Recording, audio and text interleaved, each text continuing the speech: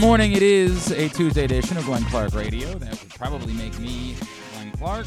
And if I'm Glenn Clark, he's probably going to be Griffin. And we're going to be with you for the next couple of hours because we didn't really have anything else to do, if we're being honest. What else are we going to do today?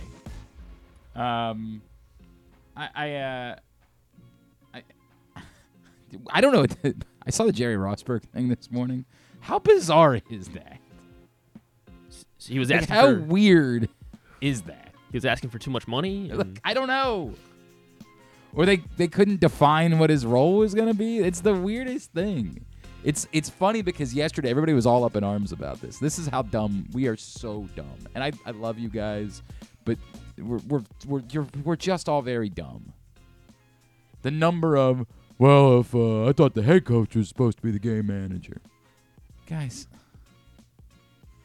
we're trying so hard. I tell you what. And if you just want to say, hey, I don't really understand the difficulty of this, that's a different conversation. I can't believe that a suggestion would be made for anyone. Not John. Andy Reid could use a game management coach. Bill Belichick could use a game management coach. The best, or whatever you want to call this title, game management is the thing that timeout coordinator has stuck. No, because it's not that. Like we got to understand, it's so much. It's a consultant who is separated from the emotions of the football game, who isn't dealing with guys coming on and off the field and none of that. Who is isolated and only looking at things from an outside perspective. And every team in football would benefit from having one of those. It's something that we actually, almost all of us, campaigned for before they started happening. And then, because we're naturally contrarians, the moment they started happening, we went the other. Well, what do these guys do? That we're just mouth breathers. Now, I don't know what it means that the Ravens aren't going to be bringing back Jerry Rosberg to be the coordinator, whatever they want to call this. I could do it. Yeah, I mean, I'd probably, for whatever they're going to offer to pay Jerry Rosberg. Yeah. I might do it for less. I got to be honest with you.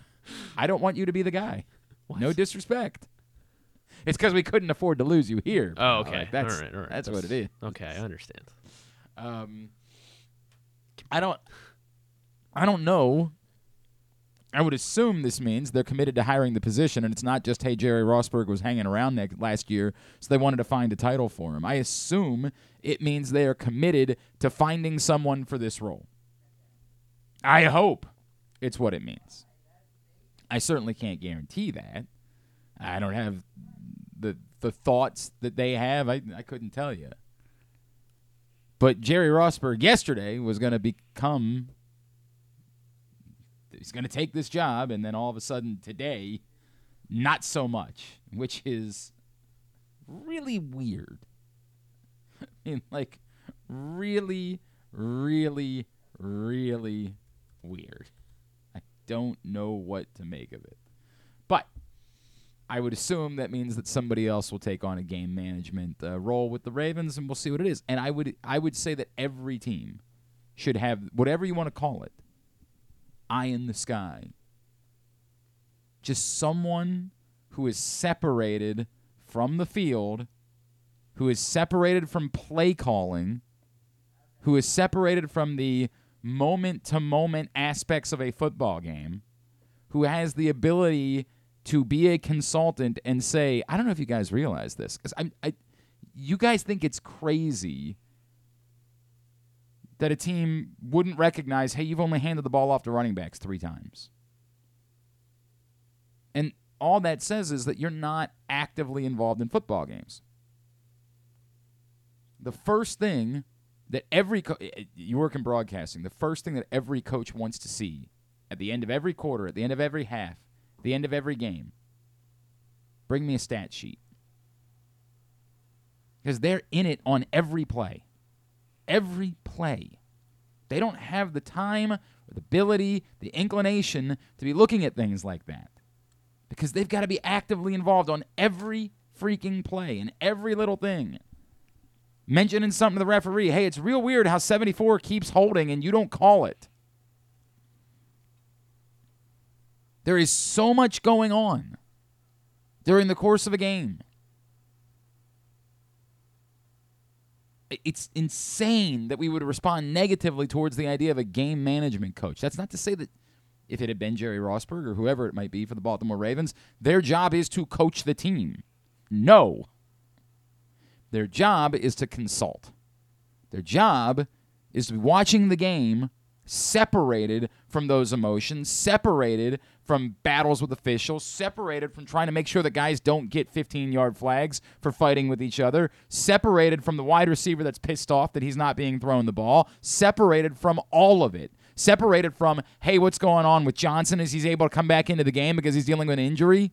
All of those things. Separated from what are we going to do on 3rd and 3? Do we call a run play because we're thinking? Separated from all of that. Just able to consult. And it's not just, hey, have you happened to notice that you haven't really been giving the ball to your running backs at all? It's anything else that person might see. And that person might contribute and be like, hey, remember, take your timeouts on this side of the 2-minute warning.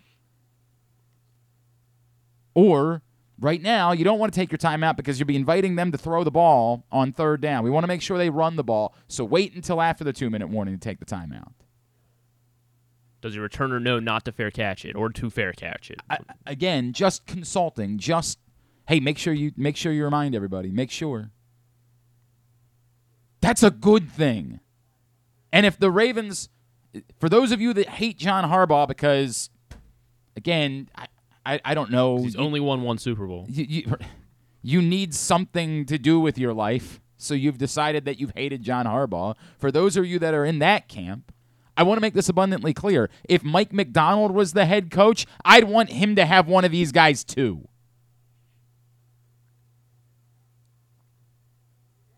This is a good idea. It's like when people hear that the college football teams are hiring general managers. They're like, I thought the coach was supposed to do the recruit. What? Like, you purposely want to make someone's job more difficult. Purposefully. These programs ain't running out of money. This isn't like a question of whether they can afford to hire somebody. This isn't a budget issue that you're dealing with. Like, I could see where maybe Morgan State wouldn't be able to afford hiring a general manager. But the top programs can. Why would you think it's a problem? We're just, this is who we are. We got to bitch about everything. That's what's wrong with our country. There's a preview for tomorrow. I actually have a few things lined up. Oh, yeah? I got some stuff I want to get off my chest. I've alluded to a few things. Oh, and I added another one last night. To a whole hour of That's What's Wrong. We played. I got nothing else to say. It's a weird thing. Weird thing. Sean McVay could definitely use I really don't know. Everyone could. Every coach in football could. Every team would benefit from having someone in this capacity. Might benefit from having 3 of them. I mean, it might be. Charlie Toomey mentioned this when we were talking to him last week about lacrosse with the replay. He was like, I wish that we had a former lacrosse coach that I could just have sit in a booth. He wishes he could look at you and have help me out. By the way, I'm glad he didn't because he would have gotten the first one wrong on Saturday. I genuinely was like, I think that's a good goal. He reviewed it. It was called a crease violation. So not you, okay. Definitely not me. And frankly, I would have gone over 2, although the second one wasn't a challenge. They had a buzzer beater at the half. And I was like, no way. Not a chance in hell. They got that off in time. And then we looked at the replay, and I'm telling you, like, as the clock's hitting 0.0, the ball is out by like a centimeter. It's the most ridiculous thing I've ever seen in terms of replay. But he said, I wish that I could just have a former coach that could just sit in there and help me out. Because for as much as everybody thinks that coaches are ego-driven, they would prefer to have the assistance of other coaches. And when this coach is responsible for this, and this coach is responsible for this coach is responsible for this, you forget that there are, my God, how many things are involved in a football game? There's 22 people on the field at once. It's insane. So saying I do once upon a time, I'm trying to remember what the year was. There was like a year where the Ravens had like an offensive line coach, a run game coordinator, and like they had too many cooks in the kitchen in terms of actual position coaches. And players kind of admitted it was too much. I'm not encouraging that. I do think there can be danger in the lead up to a game, the meetings that you have, the plans that you're putting in, there being too many guys with too many different opinions about what it is that you're doing. This isn't that. This is on game day having and by the way, this role wouldn't be you get to make the final decision. Jerry Rossberg. Jerry Rossberg's a really nice guy. I really like Jerry Rossberg. He really wanted to be a head coach. He got to be an interim coach. That did happen. But, like, whoever it would be, I try to think of somebody else who's out of work. Chuck Pagano. Yeah, Chuck Pagano would be, if he wanted to do something like this, he'd be great at it. Like, just on game days. You don't have to be here during the week. So he could still come on the show? Yeah, I don't think he'd be allowed to at that point. I think, unfortunately, we can't have that. We can't have. You know what? Yeah, somebody else. He's too important. It comes to our guest options. We can't have Coach Pagano taking a role with the Ravens. But like that, that type of person that you don't. Look, I say they don't need to be involved. I would think they would still be involved because they would still want to know. But you're not actively coaching during the course of the week. You're consulting. You are there. Maybe not every day of the week. You're there a couple of days of the week, just getting a sense for the team. Maybe you know a thing or two about things they have in their up their sleeve. Like, hey, you could just point that out. I don't know, guys. Halftime of a game. Have you thought about maybe we go a little more RPO? You know, whatever it is. I couldn't believe how negative people were about this. Couldn't believe that. The other thing that there was a lot of reaction to yesterday was Brian McFarland said on the show, we were talking about Pat Ricard. And in fairness,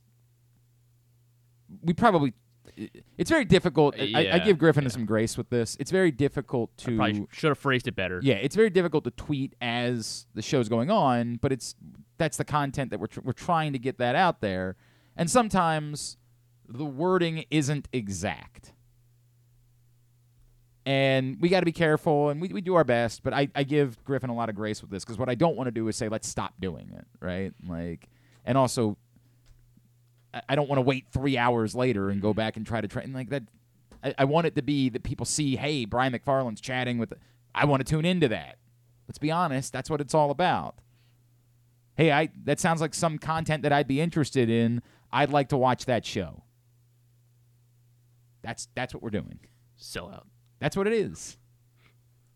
So there was a lot of reaction to his comments about Pat Ricard. And to be clear, he did say that an extension could also be an option. And there was a lot of negativity towards the idea that Pat Ricard would be released. And I get it. I really do. For a team that's going to run the ball, Pat Ricard has been a really important piece for the Baltimore Ravens for some time. And I'm not telling you that I want to see the Ravens release Pat Ricard. Believe it or not, despite the fact that he embarrassed himself badly about Outcast, I love Pat Ricard. He's one of my favorites. I will continue to say the money's got to come from somewhere. Like, it's got to come somewhere, somehow. You want to do the other things that you want to do. You guys want to both have Pat Ricard and be in the Mike Evans sweepstakes. You guys want to both have Pat Ricard and make sure that you sign Justin Madubuike long term. The cap figures are going to start hitting for Lamar Jackson next year. Now, that's, to me, not a problem. I'd rather have Lamar Jackson.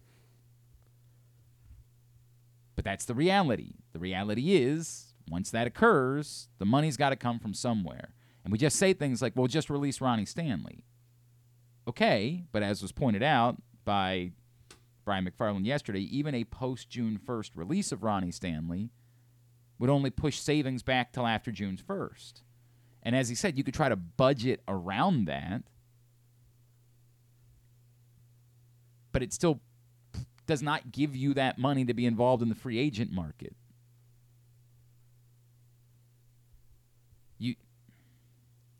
You can make it work. You can make it work by saying, hey, this is money we're going to spend on rookies anyway, so we are always going to need to have a certain amount of money come June. We just don't sign any of our rookies until after June. Like, you can try to do the math on this to make it work, but it still ain't getting you where you need to be if you want to do all the things that you want to do. You want to bring Kevin Zeitler back? You got to have a running back. I hope that Keaton Mitchell is going to prove to be a star, but I think right now it's a difficult thing to just say Keaton Mitchell is this team's featured number one running back next year. Frank Gore Jr. in the 6th round. Don't get me wrong. We've all seen the same highlights. We've all seen this guy could probably play until he's 90. Somebody's got to be on. They got to have a running back. I'm not suggesting that it needs to be, although I'll tell you once again, I am to understand Josh Jacobs would very much be interested in being a Baltimore Raven. Like, I mean, then you're not getting, yeah. What? I mean, well, because then that's your big. Yeah, but I mean, I don't know what any of these free agent running backs are getting. I got to be honest with you. I don't know that there's a market for any of them because it's, got Derrick Henry. I don't know. I don't know what teams have money to spend on running backs. But you're going to have somebody. By the way, and the answer might just be that you bring back Gus Edwards, right? Like, I don't think that there's going to be a huge market for Gus Edwards either necessarily, although I think there would be teams that would be happy to have him, and this is probably where we say something like, and might be willing to give him the ball more than 3 times. But, like, to me, that's this. If you really believe in Keaton Mitchell, then the plan is bring back Gus Edwards, and Justice Hill will be there as well until Keaton Mitchell's ready, and then figure out if Keaton Mitchell's your backup plan is you have the same 2 running backs that you had on the field last year. But you got to figure out what that market is for Gus Edwards in order to make that happen. And it's still real money. I wouldn't go into next year with less than that. I wouldn't go into next year with just Keaton Mitchell and Justice Hill being on the roster. One, who's your change of pace back there?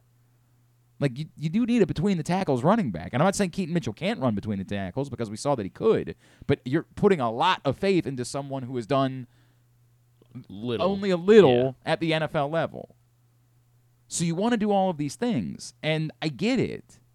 I think the point isn't about Pat Ricard as much as it's about I just think there's a limit to what you can pay at the fullback position. It's the reason why we've all kind of made peace about the Patrick Queen thing. It has nothing to do with Patrick Queen. As wrong as Griffin has been about Patrick Queen in his life. It has nothing to do with Patrick Queen is a damn good football player. The point is he'll kill it in Tennessee, yeah. There's got to be or Seattle or Miami or wherever he's going to end up being. What we're saying is there probably has to be a cap to how much money you can spend at inside linebacker. There probably has to be a limit to that. Because by the way, you're going to have edge rushers again next year. And maybe Jadeveon Clowney or Kyle Van Noy would want to come back. Are you counting on that again? Are you believing, remember now, even in a post-Mike McDonald world, that you can get the exact same amount of impact from those guys who probably you're going to have to pay more money to because they both had decent seasons, or a number 30 overall draft pick? You got to do something there. So it's easy to say, well, they can't do that with Pat Ricard. And I hear you. And I think Brian McFarland's point is they might not. They might say he's so important that let's figure out a way to get this number down a little bit via an extension. That might be the way that it goes about happening. But it's also possible that at some point they just say we can't keep passing the money off. At some point, we're going to have to save some money at fullback. We just don't have a choice. It's not that we don't love Pat Ricard. It's that we have to have a budget. And the budget's going to have to say the fullback position can only count X number of dollars against the cap. If we're going to try to do these other things that we want to do. I'm not campaigning for or suggesting that the Ravens should release Pat Ricard. I would prefer that they didn't. But we definitely go through this every year where we want it all. I want it all, Daddy. I want it all. Like, we do this time of year. And it just isn't possible.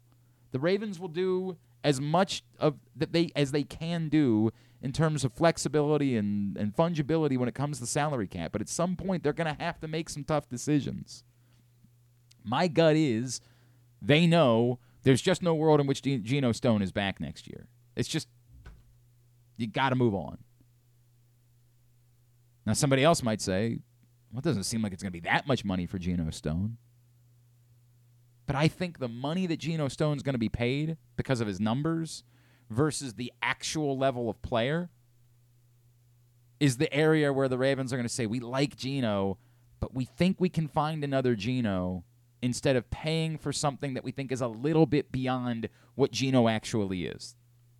And maybe I'll be wrong. Maybe the market will come back to them. Maybe every other team is going to look at him and say, we're not overpaying because he happened to have a bunch of interceptions this year. We don't think he's a ball hawk. We think that things worked out for him this year. Maybe that's what everybody else will feel, and the market will come back. But my gut is somebody's going to pay Geno Stone based on that number. It's just going to say, wow, like this is the game changer. And I don't know that the Ravens think that's fully exactly what Geno Stone is. I don't think the Ravens believe that Geno Stone is Ed Reed in terms of coming away with. And it's more that he just got to play alongside Kyle Hamilton and Roquan Smith. A lot of that. Like, it happened to go his way this year. And I don't. When you say that, you feel like you're taking away something from that guy, and it's unfair. I think there are certain players that it's dynamic. It's in them. They are ball hawks. They are turnover machines. They are playmakers. And I think there are other players that have really good seasons in that department, and you got to really scrutinize exactly what led to that. I think Geno Stone is a really good football player and an amazing story. It's awesome. Again, another guy that I really like. But once you're talking about real money, I got to be getting real game changer, and I'm not sure that that's what Geno Stone is.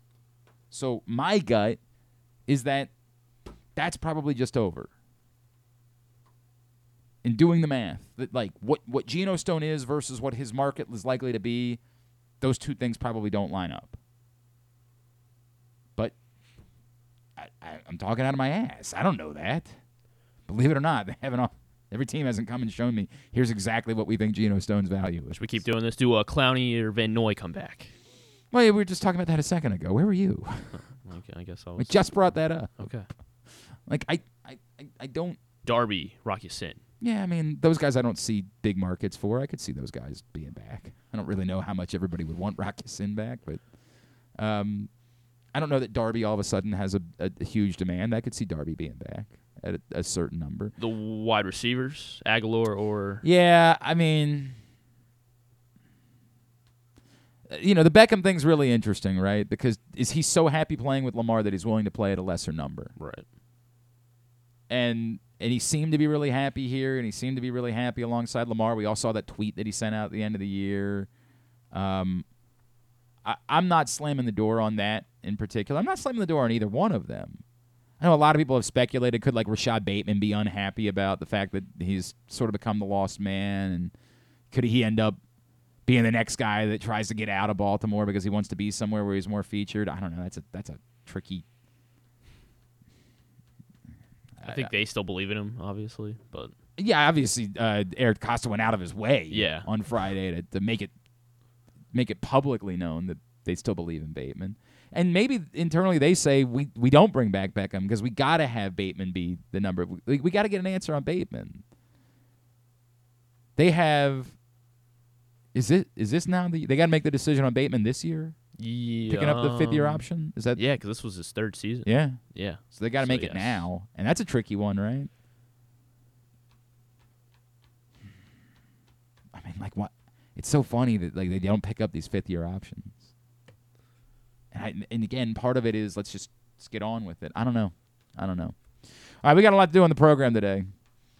Ryan Spilborghs is going to join us in a couple of minutes. We'll get his thoughts on Corbin Burnes coming to the Baltimore Orioles and what it makes the Orioles now. It's Tuesday, so we will dive into the local high school scene. Our buddy Wes Brown, County Sports Zone Radio, will check in with us. Plus, we do it every Tuesday. We'll talk some hoops, some Terps, some lacrosse with our buddy Patrick Stevens. And then before we get out of here today, Ryan Jensen, former Baltimore Raven, just announced his retirement from the NFL, former Super Bowl champion. We will chat with Ryan Jensen as well on the program today. Looking forward to all of that. Today's show is brought to you by, this one's brought to you by Goose Flights. You know how much we love Goose Flights. It's available all over town. You can get it in cans at your neighborhood Glory Days Grill or at Alonzo's in Roland Park. Also at the Green Turtle Bet Park Sportsbook in Canton. Cans and six-packs available at Costas Inn in Dundalk, as well as Guilford Hall Brewery in Station North. Six-packs and cases available at the Wine Source in Hamden, with more locations to come. Find out more at PressBoxOnline.com/GooseFlights. $1.98 from every can sold goes to benefit the Goose Flights Foundation and what Tony Saragusa's family is doing to continue his legacy, providing non-emergency medical transport for those in need. Ryan Spilborghs next, Glenn Clark Radio. Hungry? With 7 locations throughout Maryland, Glory Days Grill is always right around the corner. They have wings, burgers, salads, sandwiches, and drinks to satisfy everyone, as well as tons of televisions and sound delivered right to your phone. Glory Days is the best place to watch football or whatever your favorite sport is. While you're there, be sure to check out Goose Flights Lager, named in honor of legendary Raven Tony Goose Siragusa. $2 of every can is donated to the Goose Flights Foundation. Glory Days Grill. Great food, good sports.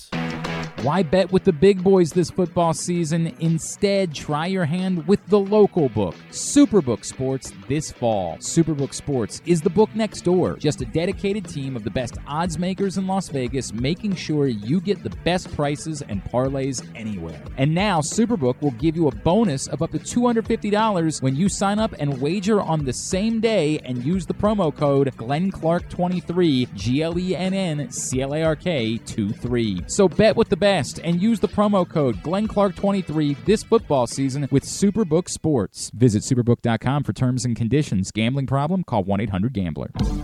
6 chicken tenders made from fresh, never frozen Royal Farms world-famous chicken, a family-sized order of Western fries, honey mustard dipping sauce, and a 2-liter bottle of Dr. Pepper. It's Royal Farms' new Tucker's Tenders Meal. It's Justin Tucker's favorite, and at only $19.99, it'll be your favorite meal, too. The new Tucker's Tenders Meal, available only at Royal Farms. Now you can kick back, relax, and eat like a champion. Real fresh, real fast, Royal Farms. Gambling can be a fun and entertaining experience, but there are risks involved. If you're planning on betting on the game at the casino or on your phone or computer, know your limit, stay within it. Set a budget and a time to stop. Remember, gambling isn't a financial solution, and it doesn't mix well with alcohol or drugs. Know the risks and have a plan before you begin gambling.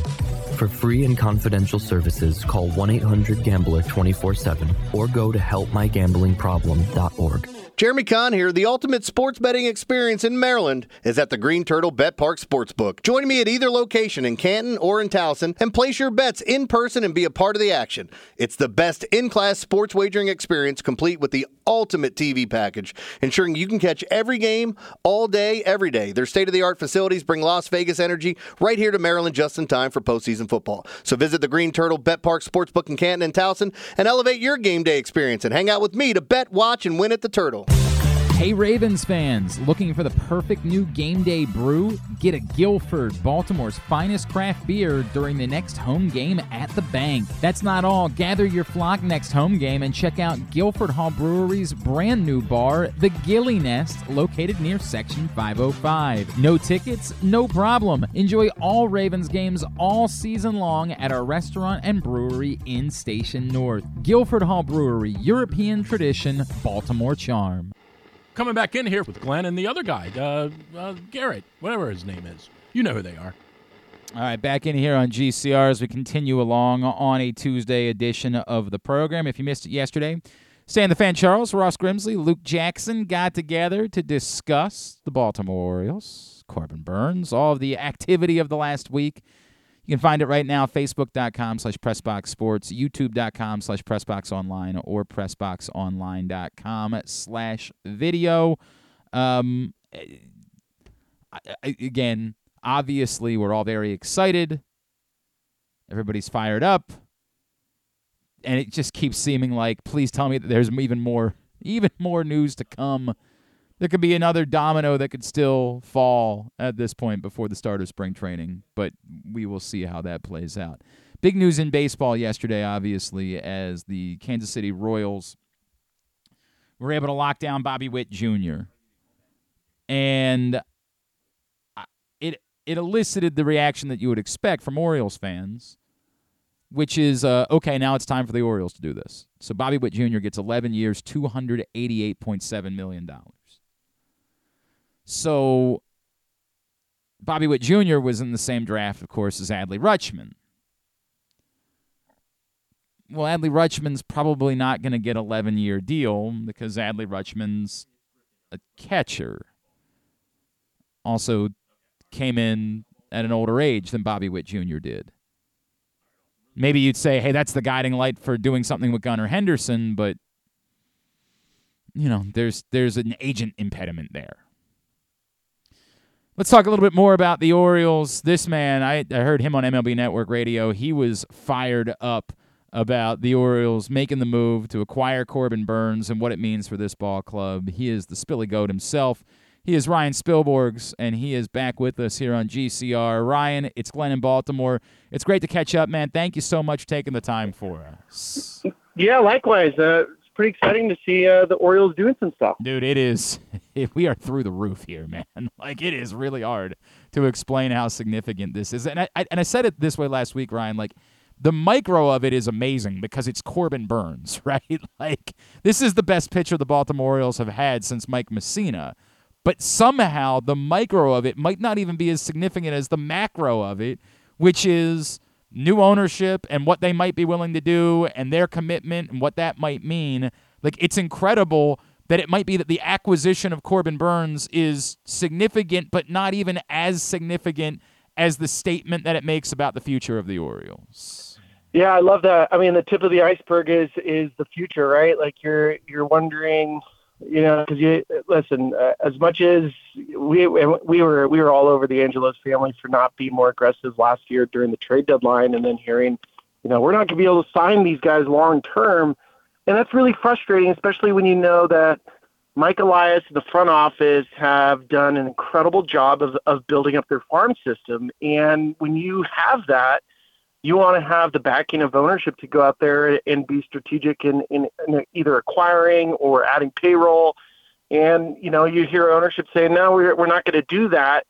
And it's frustrating. And then this week and on our program on Loud Outs, one of our producers is a humongous Baltimore Orioles fan. And he posed this question to us over the off season, which was, would an Orioles fan rather, ownership sign a big free agent or get sold? And he was saying like 90% of Orioles fans would prefer to see the team get sold than sign a big free agent. Well, the beauty of this is that you get both. Now you get new ownership, which feels like, with the Baltimore native, that he is going to invest. I always caution fans when you do get a new owner, it's never quite the transition you want because there's still a lot of debt service that has to be paid, and usually that's a trimming of payroll. But when it comes to Baltimore and their roster, it's all under league control. It's all league minimums. And so you can be strategic in your extensions. I think Bobby Witt just set the market, which might have kind of hurt Baltimore in a sense. Yeah. But regardless of that, is one of the things that we pointed out with Mike Elias and with the front office is that they seemed risk adverse as far as trading their young prospects. And that's understandable when you do have an ownership group that says, hey, listen, this is what we have and we want to keep it cost controlled. Well, of course the front office is going to keep on to their prospects because that's their way of replenishing with youth and trimming costs. So I think it is a big deal to see Corbin Burnes move. I think it is a big deal that Mike Elias was willing to move DL Hall, who's arguably one of the best left-handed young prospect pitchers in baseball. Joey Ortiz is going to be a nice player. I hope he has a great career. But other than that, I mean, like, it's a huge monumental move for Baltimore in the last 20 years because they have not been willing to do this. And if they're willing to go one more step, I think there's additional moves with their farm system that they can go out and acquire somebody else. So let's talk about that, because in the clip that I heard of you guys talking about it, the context is now the World Series, right? Because the likely scenario is that Corbin Burnes is only here for this year, and he's going to go to free agency next offseason. Is this a team that, as constructed, if nothing else were to be done, can they win a World Series? No, I still think there's a couple more margin moves in the bullpen that need to be done. I mean, you got to think of the teams that you're competing against. As far as in the American League, I think they're primed as any team to go as far as possible. Like last year, the Texas Rangers, they were a really, really, really good team that sputtered in the final week of the season, final 2 weeks of the season, and then they got hot. Right. But it wasn't a surprise because this was still a team that was leading the division for a majority of the year. And then Bruce Bochy basically used his bullpen, exceptionally well. I think in the case of Baltimore, I would like to see a couple more pieces just on the margins. So, like another bullpen arm. I don't mind the Craig Kimbrell deal. I would have liked a more higher end still, because if Kimbrell was doing so well, Philadelphia would have brought him back. And you get to the postseason, there's a reason why the Phillies, they were up, 2 games. They had to win 1 game to go to the World Series, and they couldn't because they couldn't put the game away at the end. You don't have Felix Bautista. I've been kind of banging on the Emmanuel Clase, go for the trade with the Guardians and get you a closer that's under control for the next 4 years and call it a day. And now we're talking World Series for real. So, I mean, they're right there. They're as good as any team in baseball. I don't think they're all the way there yet. They're not fully baked, but they're really close. By the way, Ryan Spilborghs is with us here in GCR. I agree with you about the back end of the bullpen, and I assume that Tyler Wells is going to be expected to help in that department moving forward, but we are totally in agreement. I guess it might be difficult. Like, can you do that with Clase, knowing that Felix Bautista is going to be back in a year, or do you say, hey, that's what we call a good problem to have, and we deal with that then? Yeah, that's the right play. Yeah. I mean, if you have a 1-2 punch at the back end, great. And you're also talking about, like, the Felix Bautista story is incredible.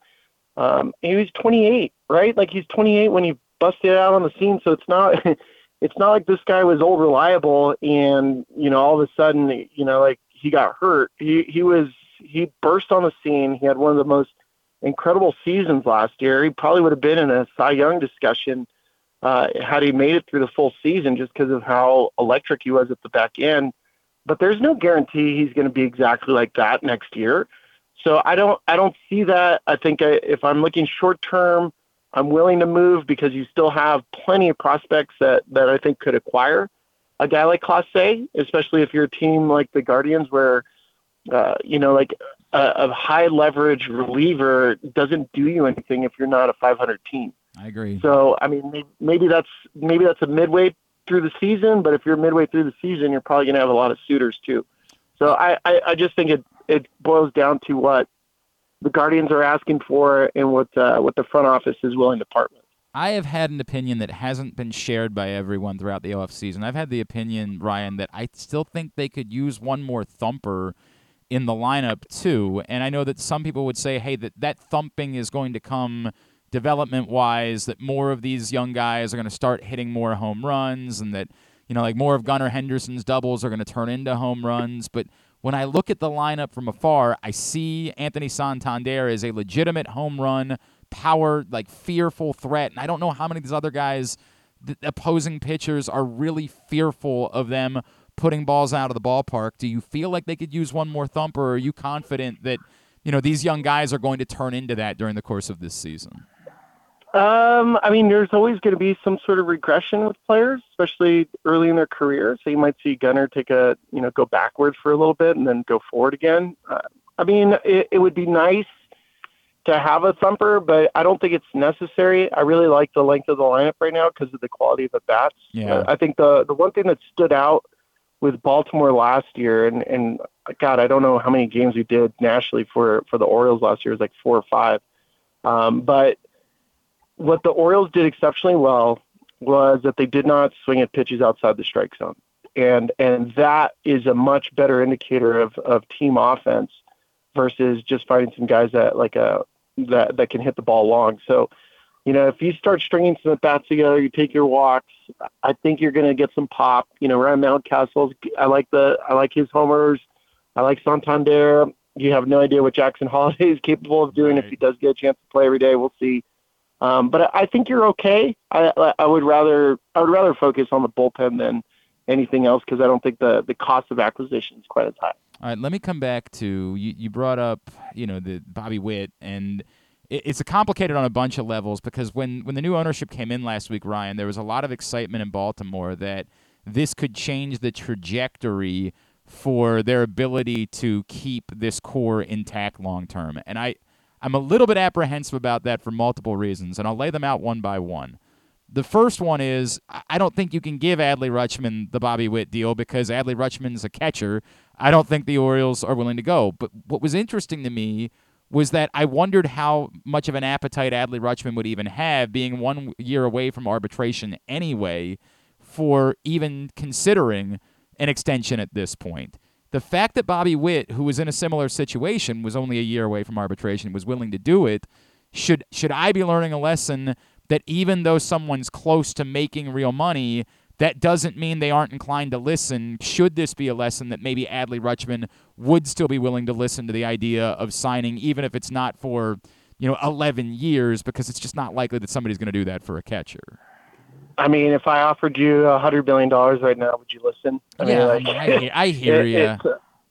There's a human reaction no matter what of hearing you have a chance to make this. Now, the business side, and in the case of Adley, I disagree with you. We ran through this exercise a week ago too, where we were saying which of the Baltimore group would you extend right now? We had one guy take Jackson Holliday, somebody else took Gunnar Henderson. I think another one, my contemporaries took Mayo. And I was like, I'm taking Adley. And the reason why is I think in the history of the game, if you looked at the impact of just elite catchers, and catchers do get better with age. It's the one position player group in baseball where you've seen catchers get better as they get older because they learn the league. There is the risk of injury, which is concussions. But when you talk about a guy like Joe Mauer or Buster Posey, when you think about Yadi Molina, it is rare that you ever find a team that gets to the postseason with a terrible catcher. It just doesn't happen. So, elite catchers usually lead teams to the postseason. And in the case of Adley, if I'm offering him a deal that's north of $26 million a year, I feel like that's a lot of bang for my buck, especially knowing that he impacts both my clubhouse, my pitching staff. Yeah. It's just a bet. I think he's worth the price of an extension. So I don't think I'd be risk adverse either when it comes to an extension with Adley. The other two, Gunnar and Jackson Holliday, the tricky part of that conversation is someone that you know well. Of course, they're Scott Boras guys, and I don't know. My gut tells me that you can't do that. Knowing Scott Boras the way that you do, should I be slamming the door as much as I am about the possibility of it, or is there more flexibility there than just him saying, guys, we don't do this, we go to the open market? That's the way that it works. Yeah, no, look, there's plenty of examples of Scott having guys sign long-term deals early in their contract. He's not the one that makes the decision. It's ultimately the player and his family. He presents it. So no matter what the offer is, he presents the offer. He'll also suggest, listen, if you go through the normal arbitration and then free agent process and you continue to be a good player, you should make north of this. But if you want to take this deal, by all means, take it. It's a good deal. It's going to be, if you play it to your level, you're going to leave $50 million on the table. But other than that, if that's what you're comfortable with, go for it. So I don't think Scott's going to prevent any long-term extension for any of these young players. It just comes down to does Jackson Holiday want to be a Baltimore Oriole for this amount of time, or does Gunnar want to be an Oriole for this amount of time? And then there's also the responsibility when you're that good of a player. There are certain players, they like to raise the market for the rest of the league. And so there is that aspect where, you don't want to take a market deal if you're the best player in baseball or best prospect in baseball that ends up hurting another player down the road that might be willing to do the same thing. So it's a little bit more complicated. If it was just me, as a fourth outfielder, I'm taking anything. But when you're at the top of the market, there's a responsibility a little bit more beyond just the player that oftentimes gets overlooked. Can I ask, just because it's interesting with Bobby Witt, right? Like, this is precedent setting for younger players. What do you think the reaction was from the player community about the Bobby Witt deal? Probably a little bit of both. Like you're like, first off, players, we like seeing guys stick with one team. We love it. Like it's better for the game when like a certain player is synonymous with the organization or a franchise. You look forward to that. When you see the Royals are on the schedule, you're like, hell yeah, we're going to see Bobby Witt. I'm looking forward to seeing that. You also like it when a team like Kansas City is committed to winning. That's another optic that for players, you're like, hell yeah, that's awesome. Like, I want to go for Kansas City. They're willing to reinvest in their players. And then from ultimately the price and length of the contract, I think anything that's north of Ronald Acuna or Ozzie Albies, which is like a total scam by Atlanta. Yep. Players are happy like that. $26 million a year for essentially 11 years. If he does the opt-ins it's probably below market if he ends up being the superstar player, but that's hard to say. $277 million is not, good enough. So that's, I think players are fine with his deal. They're completely comfortable with it. It's when you see, like a front-loaded deal that is so below market, when that the player has a chance to, if you just go through arbitration, you make that. This is not the case. So, the league is more or less happy about it. So the long and short of it is the Orioles should get this done with Gunnar tomorrow, right? That's what we're really saying here, is that offer him slightly more than Bobby Witt and go get it done tomorrow, and everybody's happy. Yeah. I mean, look, I always point this out. There's a reason why organizations offer these contracts early to players, is because it's still saving them money. Yeah. And it's still saving them decisions. One of the best things the front office can do is save themselves from heartache, and be put in a position where they're having to make a choice of a trade or something like that, because they're worried about free agency or losing this guy. So if I'm Baltimore, I'm doing the same type of thing, a 7-year guaranteed with some opt-outs after year 7. That way you have him in his peak years. If he wants to opt into those 3, you got it, and then you got a club option on the back end. And that's a nice structure for a win-win for both sides. You get somebody locked up, the city's pumped up, and then you have one of the league's best players in your uniform for a guaranteed 7 years, which is still a really damn long time. The average length of the major league career is less than 3 years. So that's the best way to think about it. I'm taking it tomorrow. And actually, if it were to be announced tomorrow, we'd probably throw a parade, Ryan. That's the reality. At SpillyGoat19, of course, on Twitter is how you follow him. And what's the schedule look like for you with MLB Network Radio?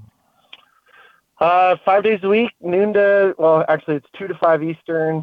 You can catch us on Loud Outs, and then we're getting ready for spring training. Always appreciate it, man. Thanks so much for hopping on with us. Hopefully we'll be seeing more of you in Baltimore this season, and appreciate you spending time with us. Ryan Spilborghs with us here on GCR.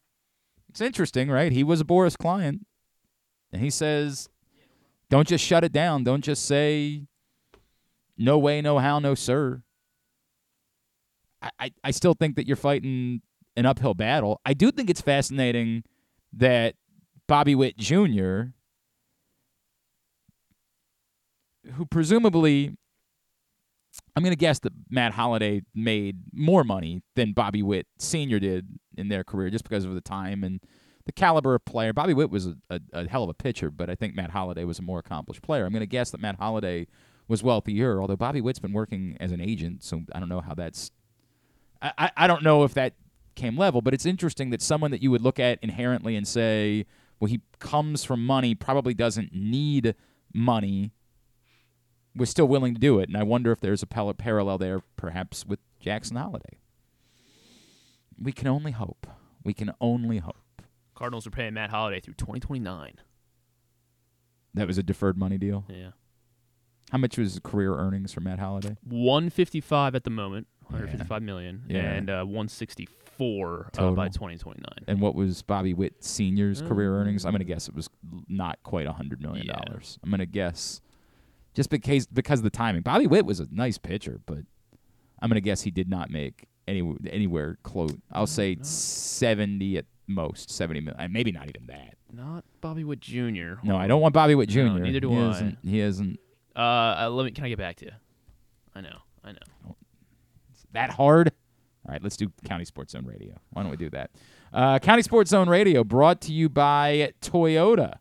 We are really happy. Toyota, if you think you know high school basketball, go to countysportszone.com where you can pick the winners and earn points to see where you stand on the leaderboard. That's at countysportszone.com, presented by your local Toyota dealers.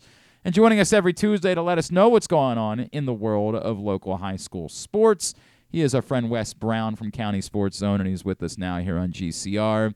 Wes, it's Glenn. It's good to talk to you as always. Thank you so much for taking the time for us. Yeah, for sure. Thanks for having me. Absolutely. Let's start on the basketball side, and a couple of big storylines this week. You pointed out there's a big one, a big revenge game for South River against Arundel this past week. Yeah. South River pulled out a nice 71-70 victory in a heck of a contest down there in Anne Arundel County. Arundel had beaten them by 10 at home early in December, so a tight battle there for two of the best teams there in Anne Arundel. And then what's going on with St. Francis these days? Yeah, last week we talked about how important it was for them to pull out that win against Glen Hall Country, but then they've gone off and lost 3 in a row. Lost to Malik Washington and Spalding in a close game, but then 10 points to Goretti and then a blowout loss to Paul VI. So stumbling a little bit there for one of the top teams in the state. How is Malik Washington as a basketball player, by the way? I asked this like ironic. I'm kidding, but only a little bit. There's no world where like a team could, a school could say, hey, if we could let you be a walk-on off the end of the bench for basketball, maybe we can get you to come here and play quarterback. Is there? There is, teams have tried it in the past. It's obviously a little difficult if you're, trying to be the quarterback on a good team, because then your December, is also cut into, and then you deal with, leaving right after football season. Maryland actually wanted to try that with Corey Dyches. He kept saying that he wanted to try and walk on the basketball team there, but he wasn't able to make it work. So it probably would be tough for a quarterback, but he's definitely talented. I think he had a double in that game. So he's just one of the best athletes overall in the state, not just the top quarterback. Perhaps some people don't know that on Maryland's national championship roster years ago, quarterback Calvin McCall came off the bench for that Maryland basketball team. The player of the week for this past week also comes to us from basketball. Yeah, Kenyon Johnson from Walkersville, 19 points, 13 rebounds, and 3 blocks in a 66-49 win over Williamsport last night. So a strong win there. The Lions clinched a share of their division title for a 3rd straight season. So a strong player on a strong team. But that's pretty much a heck of an effort there for 19 and 13. All right, he is Wes Brown, County Sports Zone Radio here on GCR. Let's hop over, as we were talking about football a second ago, the Big 33 All-Star event and some news related to rosters. Yeah, so part of the fun part about the spring is the Big 33 game here between Pennsylvania and Maryland. Maryland hasn't, they've struggled a bit against Pennsylvania, but it's still always a good game. Part of the initial part of the roster is coaches going through and selecting some players that they think, should definitely be on the roster. And we had 2 unanimous selections this year. Keyshawn Mister, the quarterback, athlete out of Concordia Prep, who helped lead them to a B conference title, and then Carter Hess, an O-line D lineman from Fort Hill, one of the biggest, linemen and strongest guys I saw at the MPSSAA championships. Pulled out a championship there as well. The rest of the rosters are going to be selected through, combines and workouts and all that stuff with the game later this spring. But they've at least got the two, cornerstone pieces of this year's Big 33 roster. Keyshawn Mister is going to Old Dominion, right? That's where he's committed to play. Yeah. And so run me through, when is the Big 33 game this year? Memorial Day weekend, Okay. I believe, up in Hershey. Yeah, they play it up in Hershey. And is it always, does everybody always play, or do I remember that like some years some of the top guys don't play in the Big 33 game because they're just sort of getting on with what they're doing? A lot of the top guys usually opt out, at least on the Maryland side of things. You don't usually get too many kids from, especially like the private schools, but usually you still get a decent crop of talent. And this year also, the big thing for the Big 33 is someone from all these Super Bowls have been in there from the Big 33 game, and this year is the streak keeps going. So every single Super Bowl, there's been somebody who's participated in a Big 33 I don't think game. I even realized that. That's pretty remarkable. Remarkable that's the case. All right, remind everybody about what's going on at County Sports Zone. Yeah, so 2.5 weeks left here of regular season play. You can tune into County Sports Zone for the scores, schedules, and all that stuff as we get ready for playoffs. And then also we have a CSC Pick'em, different contests for different counties throughout the week. Simply just sign up, select a contest, swipe either side for which team you think is going to win, and climb the leaderboard there. And you can invite friends and play along with there. So it's just a super fun way to be involved more with high school sports. And it's, of course, countysports.zone, and then social media for CSC and for yourself. Yep. Twitter and Instagram at CSC Scores, and then I am at W_Brown21. Very good. Wes Brown, appreciate you, man. We'll talk to you again next Tuesday, all right? All right. Sounds good. It's Wes Brown from County Sports Zone with us here for County Sports Zone Radio. Kevin Givens is a defensive tackle from the 49ers who is from Altoona, Pennsylvania, went to Altoona area and played in the Big 33 game. He is who keeps the streak alive.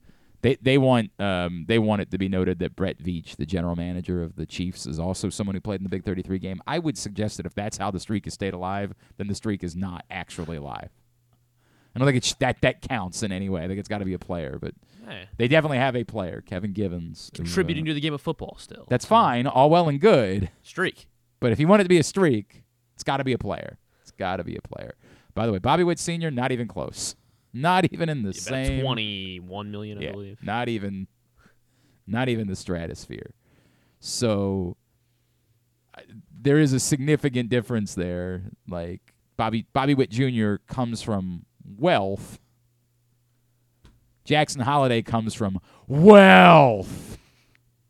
Baseball field in his backyard. Yes. Well, apparently. Or they in his garage. Right, yeah. At video of like he's got an apartment that like connects to an indoor baseball facility. Must be nice. Must be nice. It really must. Hour number 1 of today's show is in the books. It was brought to you by Just want to hang out with Superbook. Yeah, I mean it'd be cool. If I was young, like now I'd be over that. But it'd be heaven if I was 20. The coolest thing in the world. Just wake up and go hit in the batting cages for a little while. It'd be awesome. Superbook has all of those props that you're looking for. You want to get in on the action. The line for the game continues to be 49ers -2. But they have so much more than that. They've got a squares that you can bet. Like you want to bet numbers for squares. They've got that available. You don't have to play it. This is not like when you play a squares contest and you get given numbers. You can go pick your own numbers. Right now at Superbook. If you think there's going to be a quarter that ends at 7-7, like that's going to be the score at the end of the first quarter, and you want the 7-7 square, go get it right now at Superbook, plus 400 odds at any quarter. So if it's 7-7, 17-7, 27-17, anything like that, the same way that you would win a squares contest, you can win from Superbook. That is available right now. And also, of course, tonight, Maryland hosts Rutgers, 8-point favorites, the Terps against the Scarlet Knights this evening. So get in on that action, superbook.com, download the Superbook app, use the code GlennClark23 when you sign up. You'll receive up to $250 in a same-day first bet match, win or lose. Speaking of Maryland, Patrick Stevens joins us next on GCR. Hey, it's Jeremy Kahn. This postseason, bet in person at the Green Turtle Bet Park Sportsbooks with locations in Canton and in Towson, and enjoy the best in-class sports wagering experience at their state-of-the-art facilities, bringing an unmatched sports betting thrill. Gambling can be a fun and entertaining experience, but there are risks involved. If you're planning on betting on the game at the casino or on your phone or computer, know your limit, stay within it. Set a budget and a time to stop. Remember, gambling isn't a financial solution, and it doesn't mix well with alcohol or drugs. Know the risks and have a plan before you begin gambling. For free and confidential services, call 1-800-GAMBLER 24/7 or go to helpmygamblingproblem.org. Make the most out of every day in your Toyota RAV4. Available in hybrid or gas-only models. A RAV4 can get you where you want to go in style. Check out buyatoyota.com for deals on new RAV4s from your local Toyota dealer today. There's so much focus on sports betting these days, but I want to talk about an area that nobody wants to gamble on, where you choose to go out and spend your hard-earned dollars to eat. The Costas Inn is no gamble at all. The quality on their menu is outstanding, and the value is off the charts with a great and varied list of specials Monday through Friday. And the staples of the menu, whether it's salads, burgers, fish, they're all fantastic. And I haven't even mentioned the crabs or crab cakes yet. So check out the menu for yourself at CostasInn.com. When choosing a place to dine, never gamble on the food you put in your belly. The Costas Inn at 4100 North Point Boulevard, or call 410-477-1975 for reservations and your steamed crab orders. 6 chicken tenders made from fresh, never frozen Royal Farms world-famous chicken, a family-sized order of Western fries, honey mustard dipping sauce, and a 2-liter bottle of Dr. Pepper. It's Royal Farms' new Tucker's Tenders Meal. It's Justin Tucker's favorite, and at only $19.99, it'll be your favorite meal too. The new Tucker's Tenders Meal, available only at Royal Farms. Now you can kick back, relax, and eat like a champion. Real fresh, real fast, Royal Farms.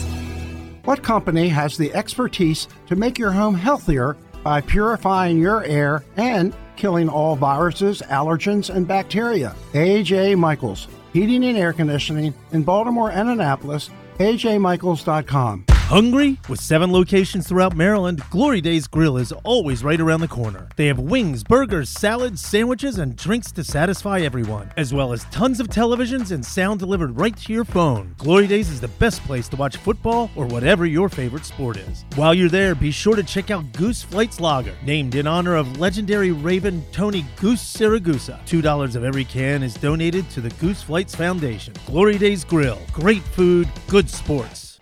One of the things that's definitely wrong with this country is that this dude still has a job somehow, some way. Glenn Clark. He is Drew Forrester, and he'll probably be with us tomorrow, I assume. Which is good, because I got to get into what's wrong with this country. I've got some stuff to get off of my chest. All right, today's show, Tuesday edition of the program. Still to come this morning, Ryan Jensen will join us. Of course, former Baltimore Ravens, Super Bowl champion, just announced his retirement from the NFL.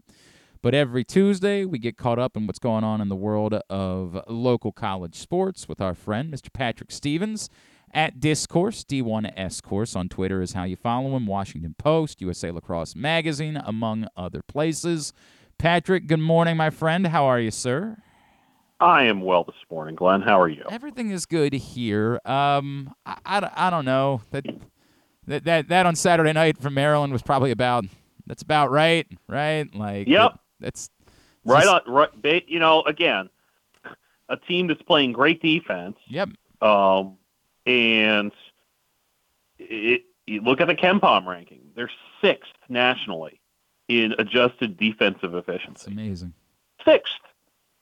The last time Maryland ranked 6th or better in adjusted defensive efficiency in the KenPom rankings was the Steve Francis year. That's incredible. That's really incredible. Okay. But that team could score. Okay. That team also happened to be 16th in offense. Yeah. This team is 170th. Yeah. Not so great.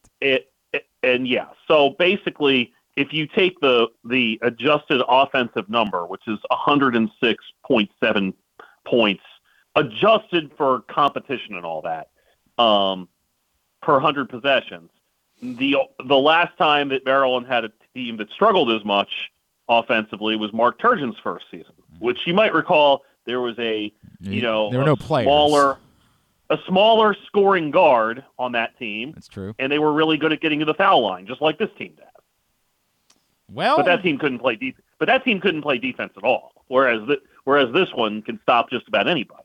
But if you can't score, it doesn't really matter, does it? At what point are they officially out of time to try to put some sort of resume together? Well, not having another trip, you look at the remaining road games, right? What's going to help you? And realistically, the only game on there that really helps you winning away from home is the Wisconsin game. Wisconsin. Like Ohio State, Rutgers, Penn State probably don't help you a ton. And candidly, at home, Rutgers, Iowa, Indiana probably don't help you a ton. So it's gotten late now, and it's getting to the point where they're reliably going to be in just about every game. And at this stage, if you're basically getting a split in games that you're in and game out, that sounds about right. But I do think the schedule helps them down the stretch. That closing stretch at Rutgers, Northwestern, Indiana, at Penn State, on paper is the sort of thing where you can string some wins together. But realistically, does any of them other than maybe beating Northwestern really help you? Probably not. So I suspect that what we're looking at, if we had to pull out a crystal ball and say, what are things going to look like in 6 weeks going into the Big Ten tournament, it'll be a team that is hanging on the periphery of the conversation. It's like you're going to have to go win like 3 games in 3 days or something like that to have a chance. And I don't know if they are deep enough or capable enough on offense to be able to pull that off, to string 3 good enough offensive performances together. I give them credit for having not packed it in when they very well could have at this point. But it is at the same time, there's just not enough. We can sit here and say it's inconsistency, but that's not the problem. It's consistent. Right. Like this is a who they consistent are. thing. Yeah. This is who they are. They just struggle to score, and a lesser team would not be as good as this one is on defense and would be a complete mess. And instead, it's a team that has its limitations, but to its credit, has managed to kind of bob along.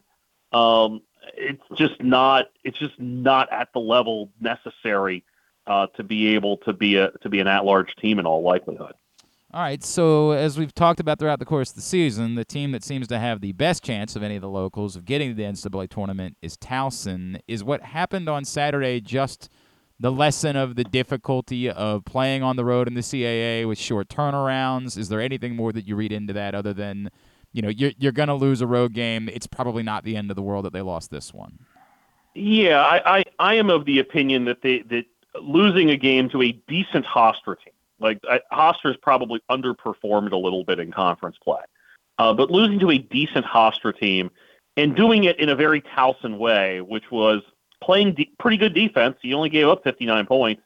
It's kind of a reminder that sometimes offense comes really, really hard for the Tigers, and we saw that even on Thursday in the first half when they were playing Northeastern.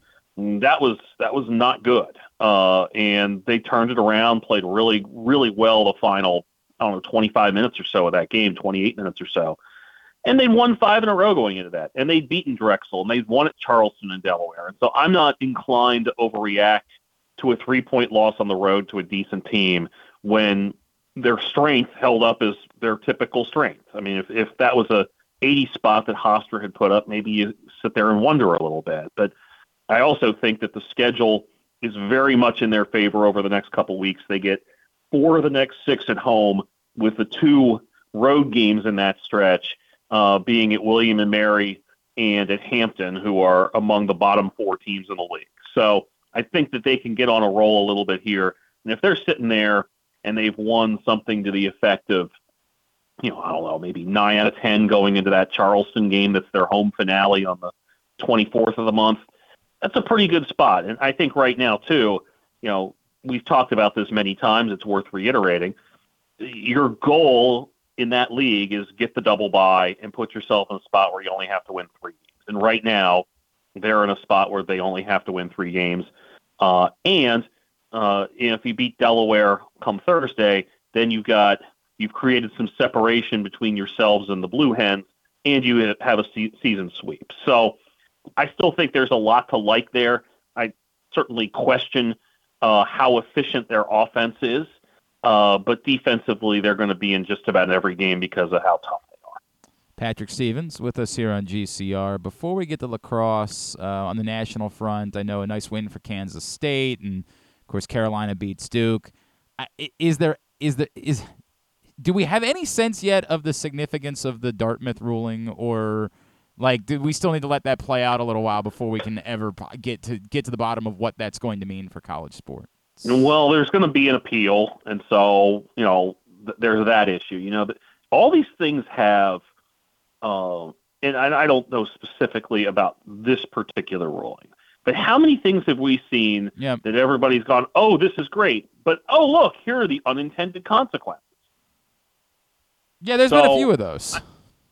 Okay, and so what's for a school to when I look at that and the unionization and all that, you can unionize, but that doesn't mean that there's nothing that says these schools have to pay people to do anything, right? Right. There's nothing to say you have to field a basketball team or a field hockey team or a men's soccer team or a golf team. And so it's not implausible that some schools might say, okay, we just won't do this anymore in certain sports. Now, it's also important to understand what the general idea of having non-rev sports is in a lot of schools, which is you bring in students that are not getting full rides for the most part. They're not getting full scholarships. So you're getting students into your student body that are paying you. And not only that, but especially at a school like a Dartmouth or a high-end academic school, you're banking on people having great experiences so that 30, 40 years down the road, they're giving you money after they've had, as they're in the middle of successful careers. Yeah. So there's all these little things. It's not just simply, oh, well, I'm an employee because I have to put all this work in because I'm a member of the basketball team. So you do this, and there's all sorts of threads and all sorts of ripples that could come of this. And I'm not a labor lawyer, and I don't claim to be. Correct. But I do think that sitting there saying that it's a really easy explanation would not be a very, very smart thing to do.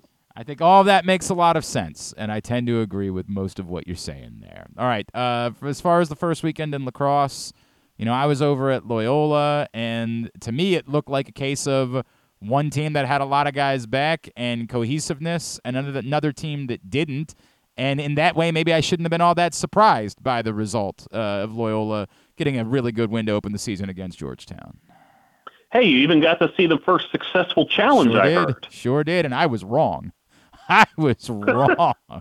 Both Gunkel and I thought absolutely that was a good goal. And then the thing at the half was amazing. It was incredible. I come away from it saying and we had the conversation a year ago.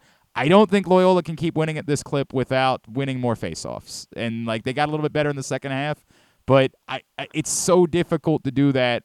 I still think that comes away a bit alarming for their ability to compete at the highest level. And, I know Colgate didn't back it up against Syracuse. It's a quick turnaround and a tough spot to do it. But, that's a pretty statement win for Colgate and a reminder that the Patriot League's going to be really tough this year. Yeah, we haven't even gotten into – we know Army and BU are going to be pretty good because they've got a bunch of older guys. And, Lehigh acquitted itself pretty well in its first game under Will Scudder, the new coach who succeeded Kevin Cassis, and they lost by 2 at Rutgers.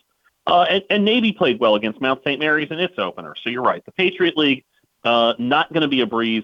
But if you're Loyola, you feel great about being able to have that much working for you at the offensive end, being able to get out and transition a little bit. Even without the face-off wins, they were still able to do that Loyola thing that they like to do. So, if you're Loyola, this is much preferable taking off Georgetown in the first weekend of the season rather than, waiting to play them in the middle of the week. That has not worked out for the Greyhounds very well over the last few years, playing them late in mid-April or so. So that's a plus for Loyola for sure.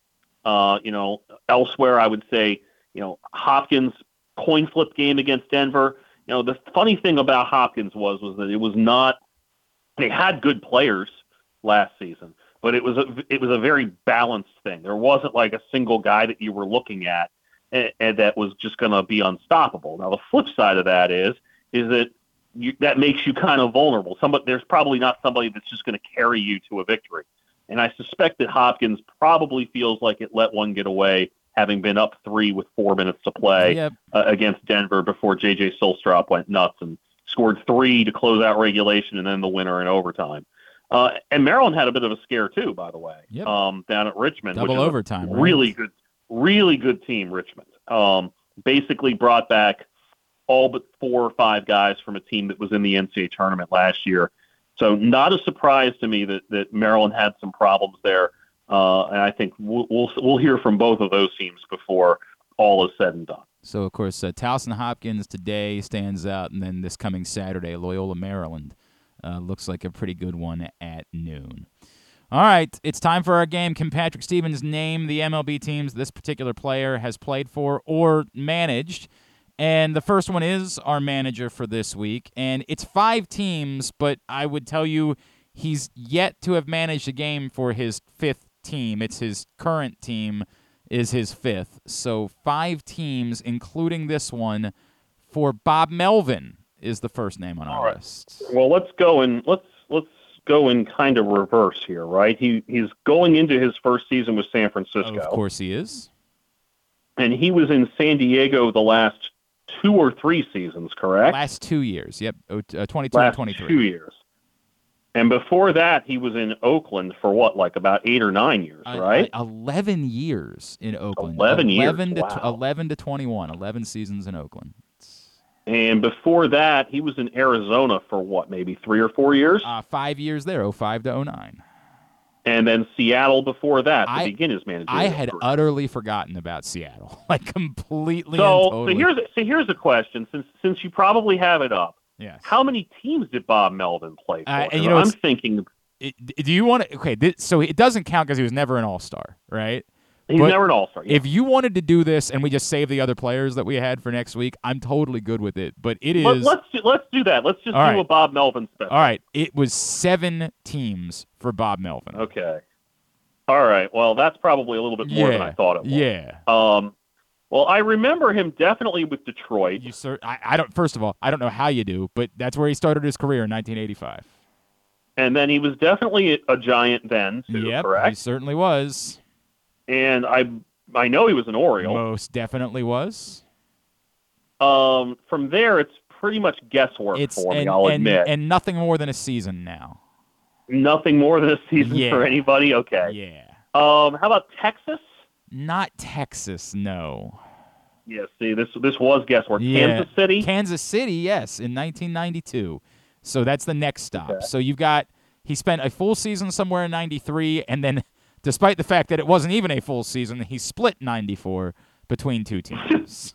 Oh, dear. Yeah. A split season for the strike season. Yes.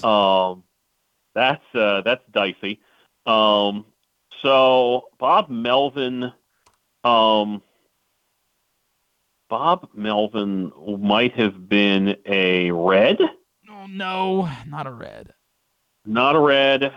And how's about we throw the Cardinals in there? If I told you should have just gone with the most reasonable guesses. The most reasonable guesses might have been like Oakland, Seattle, and San Diego. Well, yeah, just go with the teams that he managed. I was going to say go with the teams that everybody tends to play for. So the Dodgers, the Red Sox, and the Yankees. The Red Sox and the Yankees are definitely 2 of them. The Red Sox in 93, the Yankees to start 94, and then he was traded to or I don't actually know if it was even a trade. He finished 94 with the White Sox, and that was the last step in his career. All right, we'll save the others for next week. What's your schedule look like for this week, sir? Headed to College Park. I was thinking of stopping in an orchard, getting a peach basket for tonight's game. You think this one's going to take basketball back a little way? Well, here's the thing. See, when you look at how things will look in conference play, Rutgers and Maryland are the 2 least efficient offensive teams in Big Ten play and the 2 most efficient defensive teams in Big Ten play. So, it's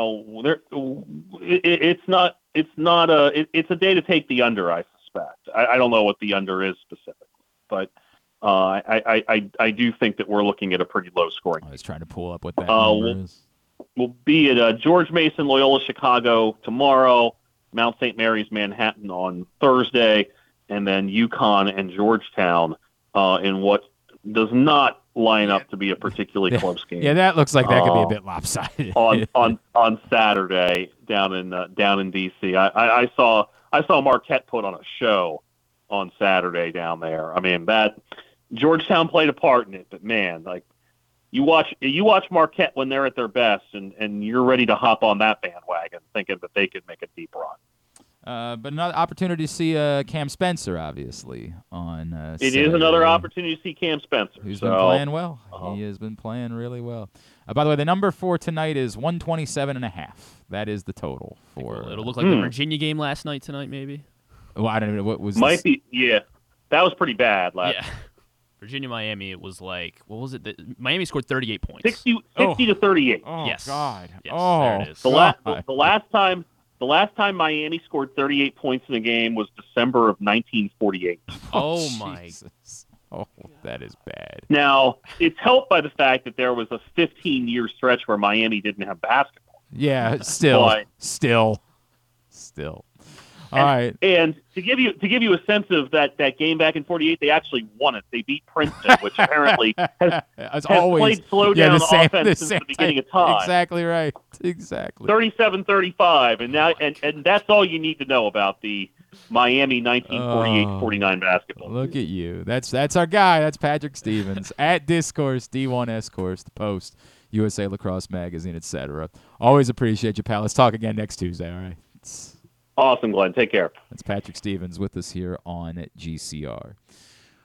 Okay, two things. So we have to make a decision. I don't know if you saw the tweet from John in Little Rock. Oh, I think I saw it, yeah. Creed is coming to Baltimore in November. Now. The agreement was you had to go next summer. That was what we said the penalty was. And Mike, I don't even know if you're still going to be part of this program come next November. I don't even know if this program will still exist. Exactly. That's why I'm all good with putting it off. Yeah. Right. Yeah. You put it off and you hope that we all just die. Is that what you're hoping? No. Is that the world just ends between now and November? I'm opposed. Okay. I'm opposed to us pushing it off. It's just a long time. We had to deal this once with Andrew Stecca because the pandemic hit and he couldn't come back home in order to pay off one of his bets. And the things that we forget about and the sting is kind of gone from it a little bit. Also, in football season, we don't need more content. We have lots of content during football season. In the summer, we tend to use a little bit more content. So my opinion is that you should still have to go. Now, if it's getting into astronomical territory as far as tickets are concerned, and it is such an ungodly significant difference, we'll talk about it, but you need to present me that evidence quickly. Okay. All right? I am of the opinion that you need to go next summer because that was what was agreed upon, and that's the way that it works. That's my opinion. You can float it out to the rest of the boys if you would like. Speaking of which, the boys have done a very terrible job of presenting me side bet ideas for this week. So today, at some point, I'm just going to make the decision on my own. I'm going to end up doing it because you guys have done a wretched job. Would you please send a text to everybody? Remind them the circumstances. This week's picks are irrelevant, so what we'd like to do is a prop-based side bet game, but we need suggestions for the side bet. Okay. Send it out to the crew. Make sure I have the right group chat here. All right. Yeah, don't send it to the one where you send those other pictures. Don't send it to that chat. And then tell them the decision's going to be made by the end by a COB today. COB, we're making a decision about this. And I don't want to hear from anybody who's like, oh, I don't know, I don't want to do that. No. You had your time. We're a team here. We gotta close this with a bang, or else the hell is the point of doing this? So that's what I want. So we can have a fun pick segment on Thursday. and bet on some of these Super Bowl props. All right? We got to make a decision, and if they don't come up with good ideas, then I'm making the decision. I will be the cheer-tater. This is not a cheermocracy. This is a cheer-tatership, and I am the cheer-tater, and that's the way that it will go. Today's show brought to you by, this one's brought to you by Live Casino and Hotel. Griffin, what's going on at Live Casino and Hotel? Sports and Social, the place to be this Sunday for the big game at Live Casino and Hotel Maryland. It features an on-site FanDuel location, and it is your ultimate spot to watch the big game on the massive 100-foot media wall. So order up your favorite game day bites, take a sip from our signature crushes and extensive beer selections, all just steps from the FanDuel Sportsbook. So watch, wager, and win at Sports and Social at Live Casino and Hotel Maryland this Sunday. At Arundel Mills, must be 21. Please play responsibly. For help, visit mdgamblinghelp.org or call 1-800-GAMBLER. All right, when we come back in, Ryan Jensen, former Raven, Super Bowl champion, had to announce his retirement from the NFL after some injuries that he's been through. We're going to catch up with him next. Glenn Clark Radio.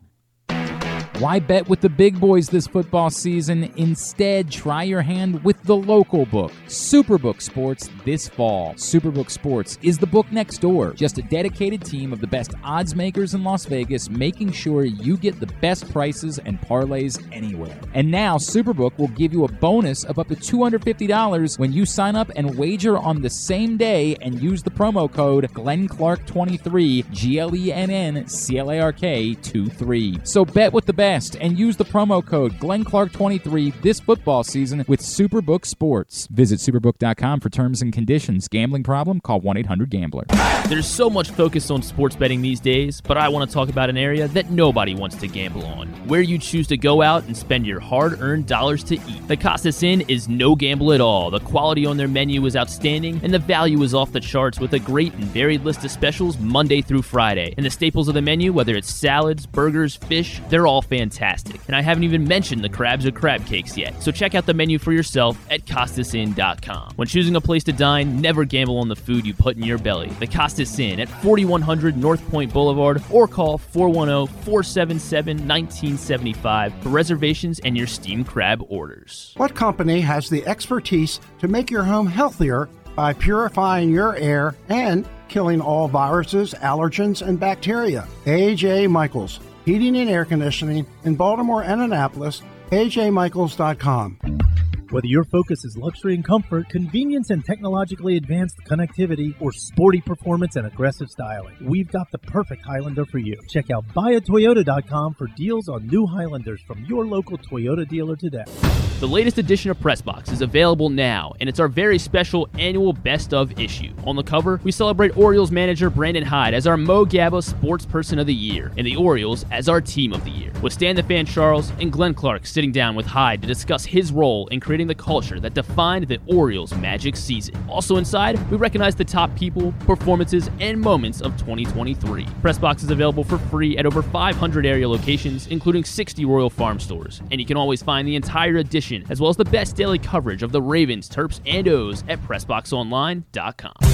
Hey Ravens fans, looking for the perfect new game day brew? Get a Guilford, Baltimore's finest craft beer during the next home game at the Bank. That's not all. Gather your flock next home game and check out Guilford Hall Brewery's brand new bar, the Gilly Nest, located near Section 505. No tickets? No problem. Enjoy all Ravens games all season long at our restaurant and brewery in Station North. Guilford Hall Brewery, European tradition, Baltimore charm.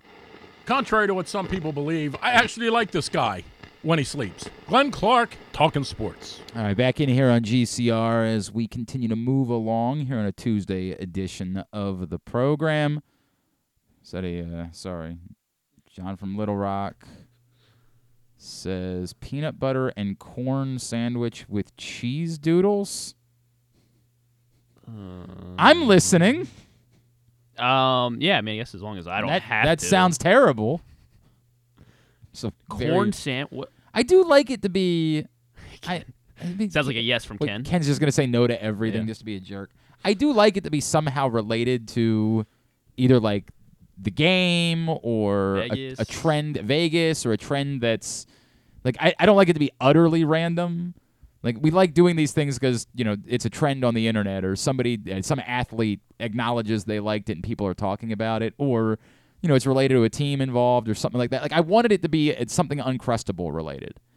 So if you could come up with a gross version, like of a peanut butter and jelly sandwich where we have to take the crust off too, like I'd listen to that. And this is, somewhat. This is in the neighborhood of that. Peanut butter and corn with cheese doodles. I mean, it's gross, but it doesn't sound like revolting. It just sounds like why? Like, why would anyone do that?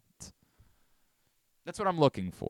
It's a good start to the conversation, or it's at least a suggestion, which is one more than everybody else has made so far. So I like that, but I need more as we continue to try to figure out what we're going to do as punishment for a side bet this week with picks, as we would like to do another picks contest for the Super Bowl and all of the props. From Dan. Dan says, oh, yeah, I don't really have a lot to say about Toby Keith. I was not like a particularly big Toby Keith fan, but I did like some Toby Keith songs, man. Like, How Do You Like Me Now was a song that I always liked, and I would always sing along to. Like, anybody of a certain age, if you didn't like Should Have Been a Cowboy, what are we doing? I don't know. I like some Toby Keith songs. So whatever your opinion of him, I'm not trying to suggest that he was like a transcendent musician or anything along those lines. I think he was kind of a silly country music singer. But I like kind of silly country music sometimes.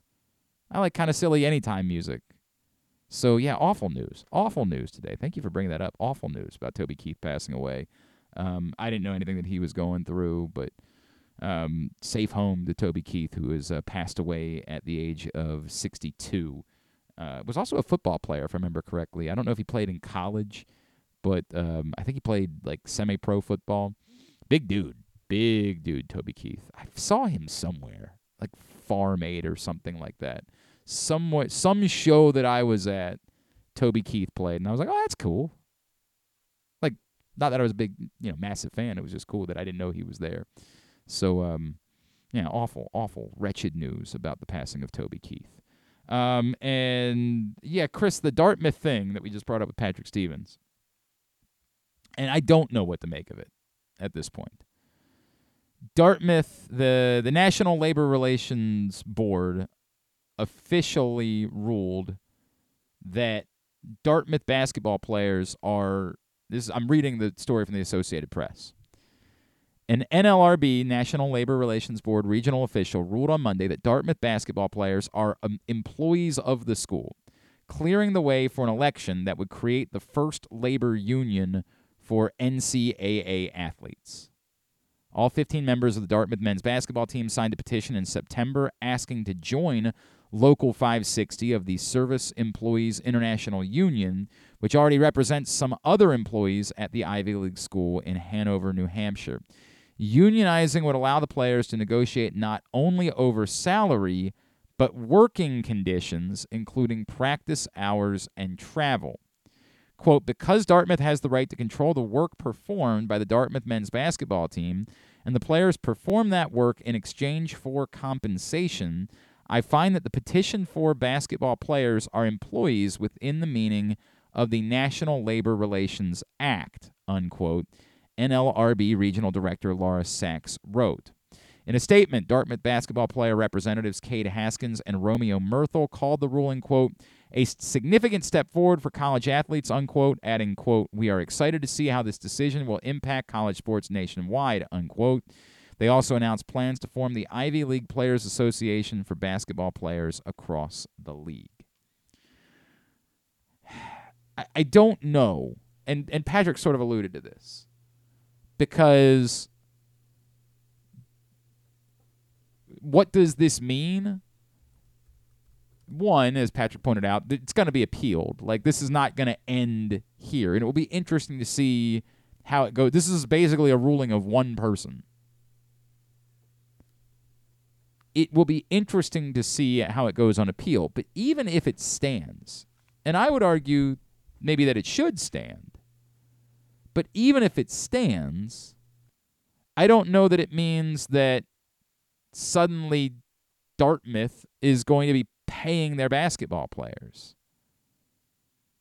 in unionizing, it might be interesting to be able to go to the table to talk about, like, for example, the travel portion of this is really interesting to me. You're talking about a point in which college athletics is going to be ripped apart based on, I say ripped apart, that's not the way to say it. It's going to be wildly different now for athletes with conferences that are in no ways regional, that are all over the country. Almost every conference is going to be that way. And for football, that's one thing. But for sports that play midweek, it will be far more interesting to see what the impact of that is. In football, Maryland will travel to the West Coast twice next year. Not the end of the world. In field hockey, in basketball, maybe in basketball. And look, I'm sure that these conferences are going to work to try to minimize the impact of how much they travel.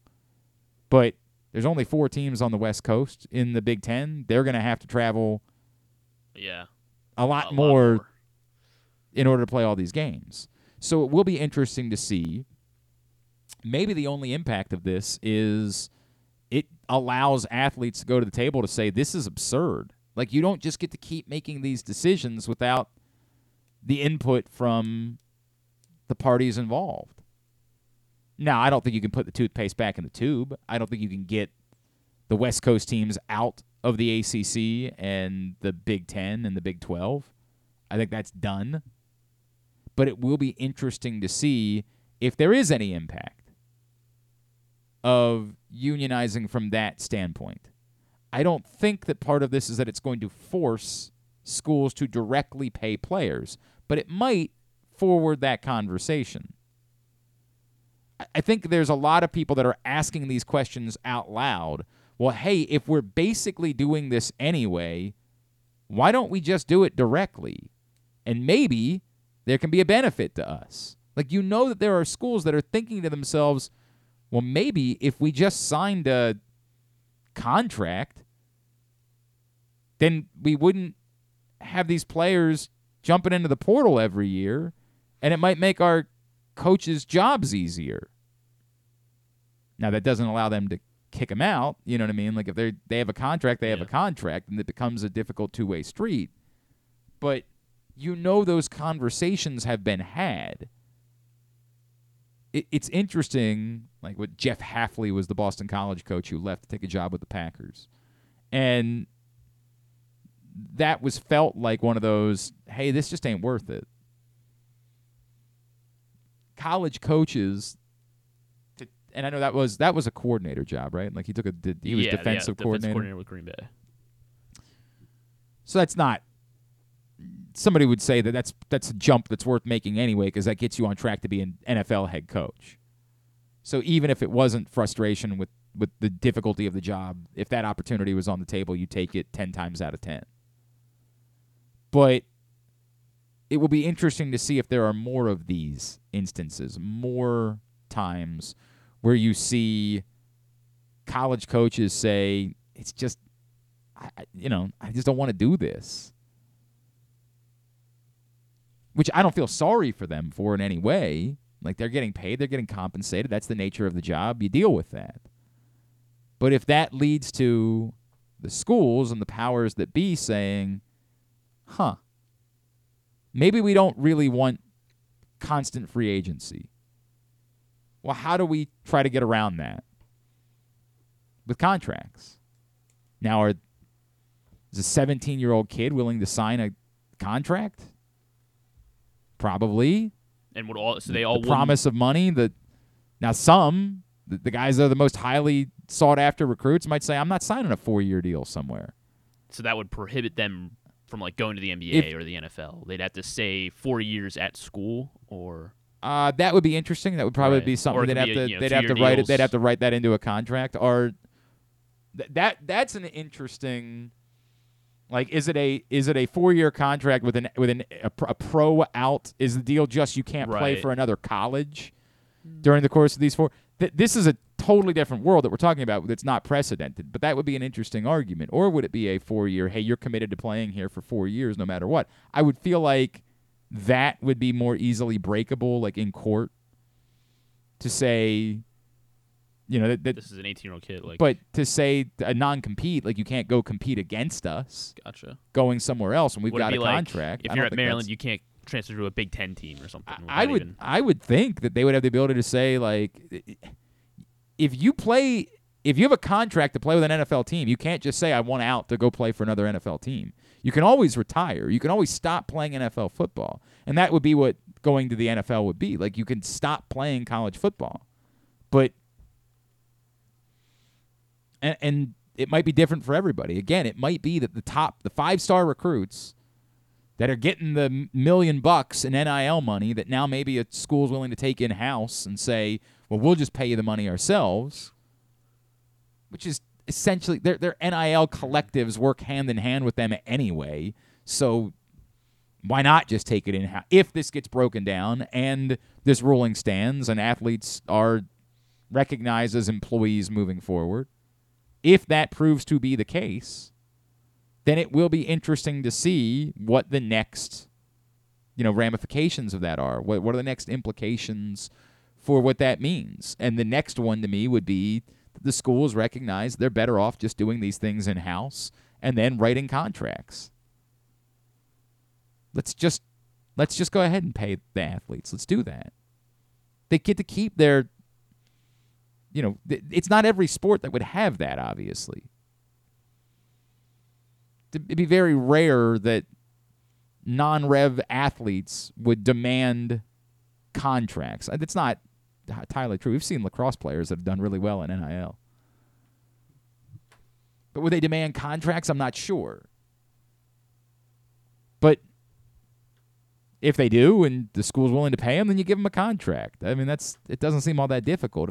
I think the point is if there's money to be made, if there's profit to be made, the schools might say, why aren't we just doing this? Why don't we just hire someone? If there are businesses that are willing to pay money to get this kid to play at Miami, why don't we just have them give us the money?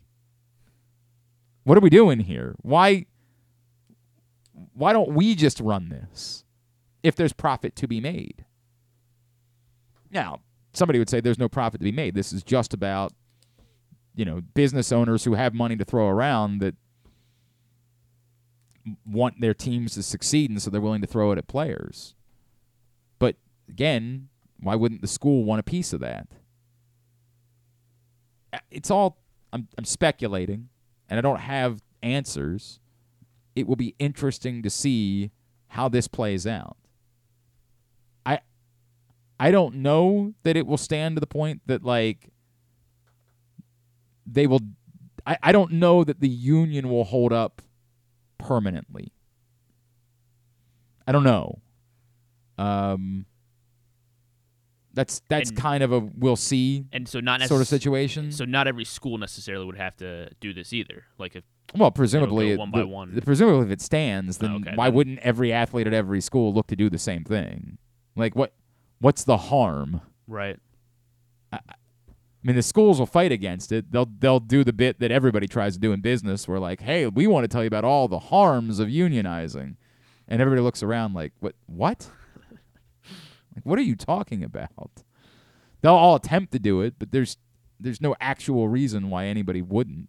You want what? John sent in another suggestion. Yeah, another suggestion. We'll look at it in a second. Okay.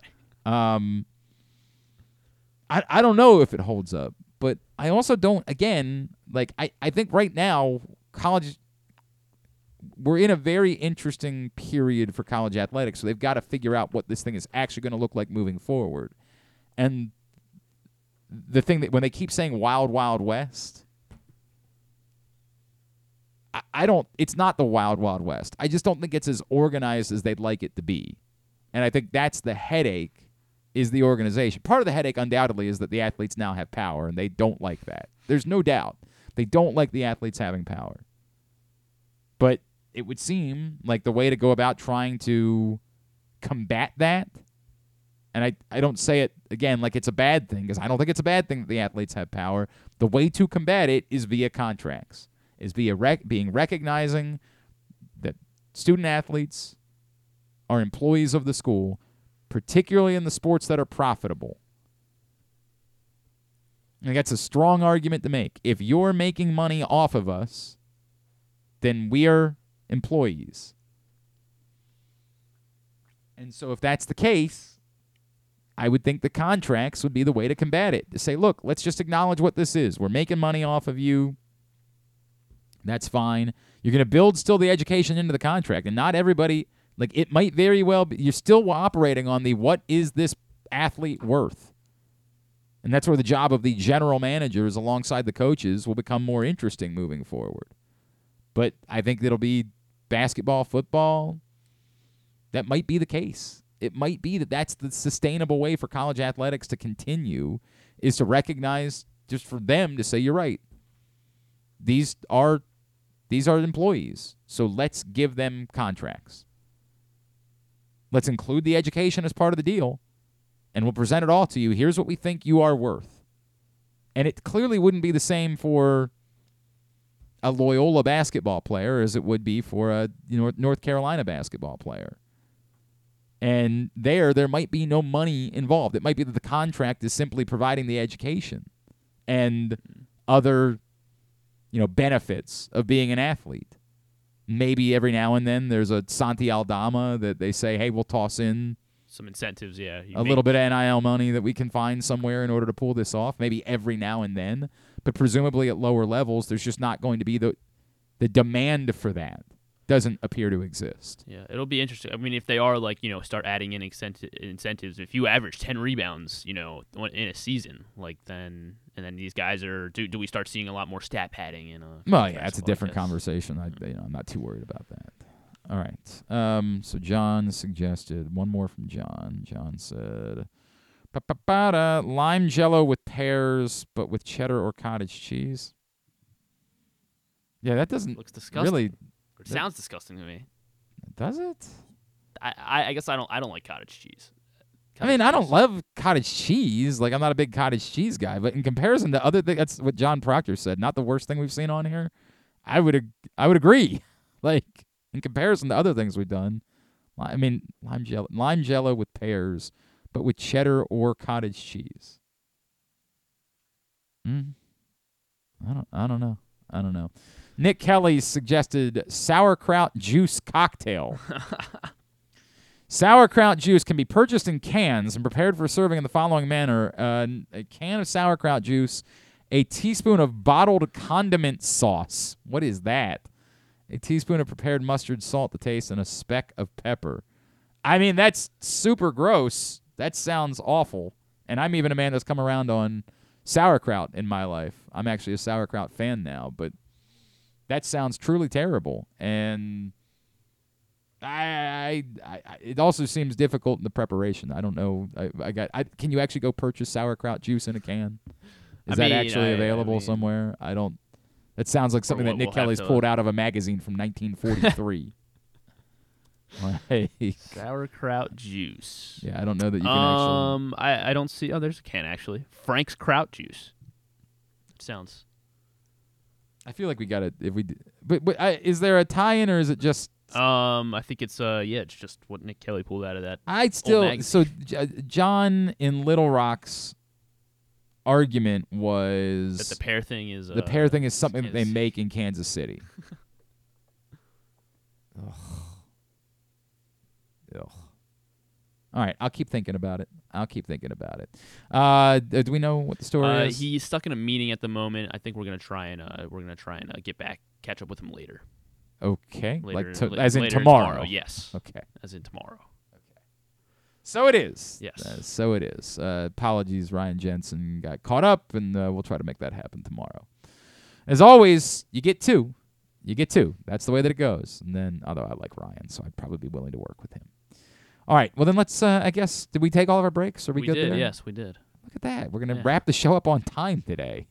Oh, what a weird world. There wasn't a lot of sports at trivia last night. Not a great night. Apparently, this is common. First of all, the most disturbing thing that happened at trivia last night, Question is, what's the state drink of Maryland? State drink. What, like pink lemonade? What? Why would pink lemonade be the state drink of Maryland? Because I like it. What? What are you, 6? I mean, pink lemonade. Griffin's like, do you have any pink lemonade? Old Bay vodka. Like, I don't know. Like, I don't. Well, no, the obvious answer would be a Black-Eyed Susan. Like, that would be the thing. Black-Eyed Susan. If you're going to have a state drink of Maryland, it'd be a Black-Eyed Susan. Now, it was pointed out by someone at the table, like, would at some point they have changed it to a Crush? And it was a good argument, right? But we did find out in the question it said it was established in 1998. So the Crushes didn't really, their popularity came in the 21st century, so that didn't make sense. I don't know. So we just went with Black-Eyed Susan, which was the obvious answer. And it was correct? No. Oh. Not espresso martini. Correct. Nope. Dumber. Seabreeze. Dumber. Dumber. Jack and Coke. Like, Dumber. Gin and tonic. Dumber. Miller Lite. You are really, really dumber than Miller Lite. Dumber than Miller Lite. Dumber. And more basic. Than Miller Natty Lite. Bo. No. Oh. Dumber and more basic. You got Coors Light. Like no. Bud Light. Dumber and more basic. I'm trying to think of what's more basic than a light beer. Dumber and more basic than pink lemonade. Water. Close. Do you know who the quarterback of the Baltimore Ravens was in 1998? Was that Jim Harbaugh? It was Jim Harbaugh. And I think these two things might be related now, knowing this. Because in 1998, no. Coffee? The official drink of the state of Maryland is milk. Oh. The dumbest thing that I have ever heard in my other state drinks? Frankly, we deserve to have lost our first ever home AFC championship game because of this. This is a shame upon our state.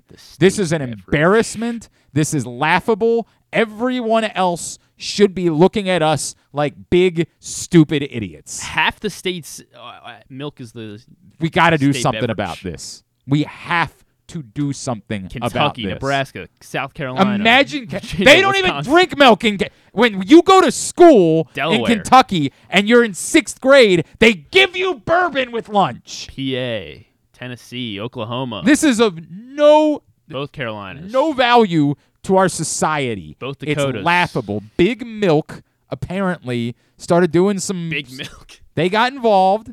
They started pushing all these states to put over milk. And it's a joke, and it's time for us to do something about it. I'm moving to Arizona. Lemonade is the state drink. That's lame, too. What is the point? Now, if you wanted to say we want to have a state non-alcoholic drink and a state alcoholic drink, I guess. If that's really what you want to do, God bless you. Go ahead and do that. But what is the point? Everyone knows milk exists. The idea is to have something interesting. Indiana, the state drink is water. Of course it is. It's the least surprising thing. Although, I wouldn't have been surprised if it was milk there either. Yeah, we're not going to be surprised by Ohio's either. Well, I mean, you'll be surprised, but then you'll be like, yeah. Ohio is... Yeah, should I have you guess it? I don't know what. Tomato juice. I almost said the F word out loud.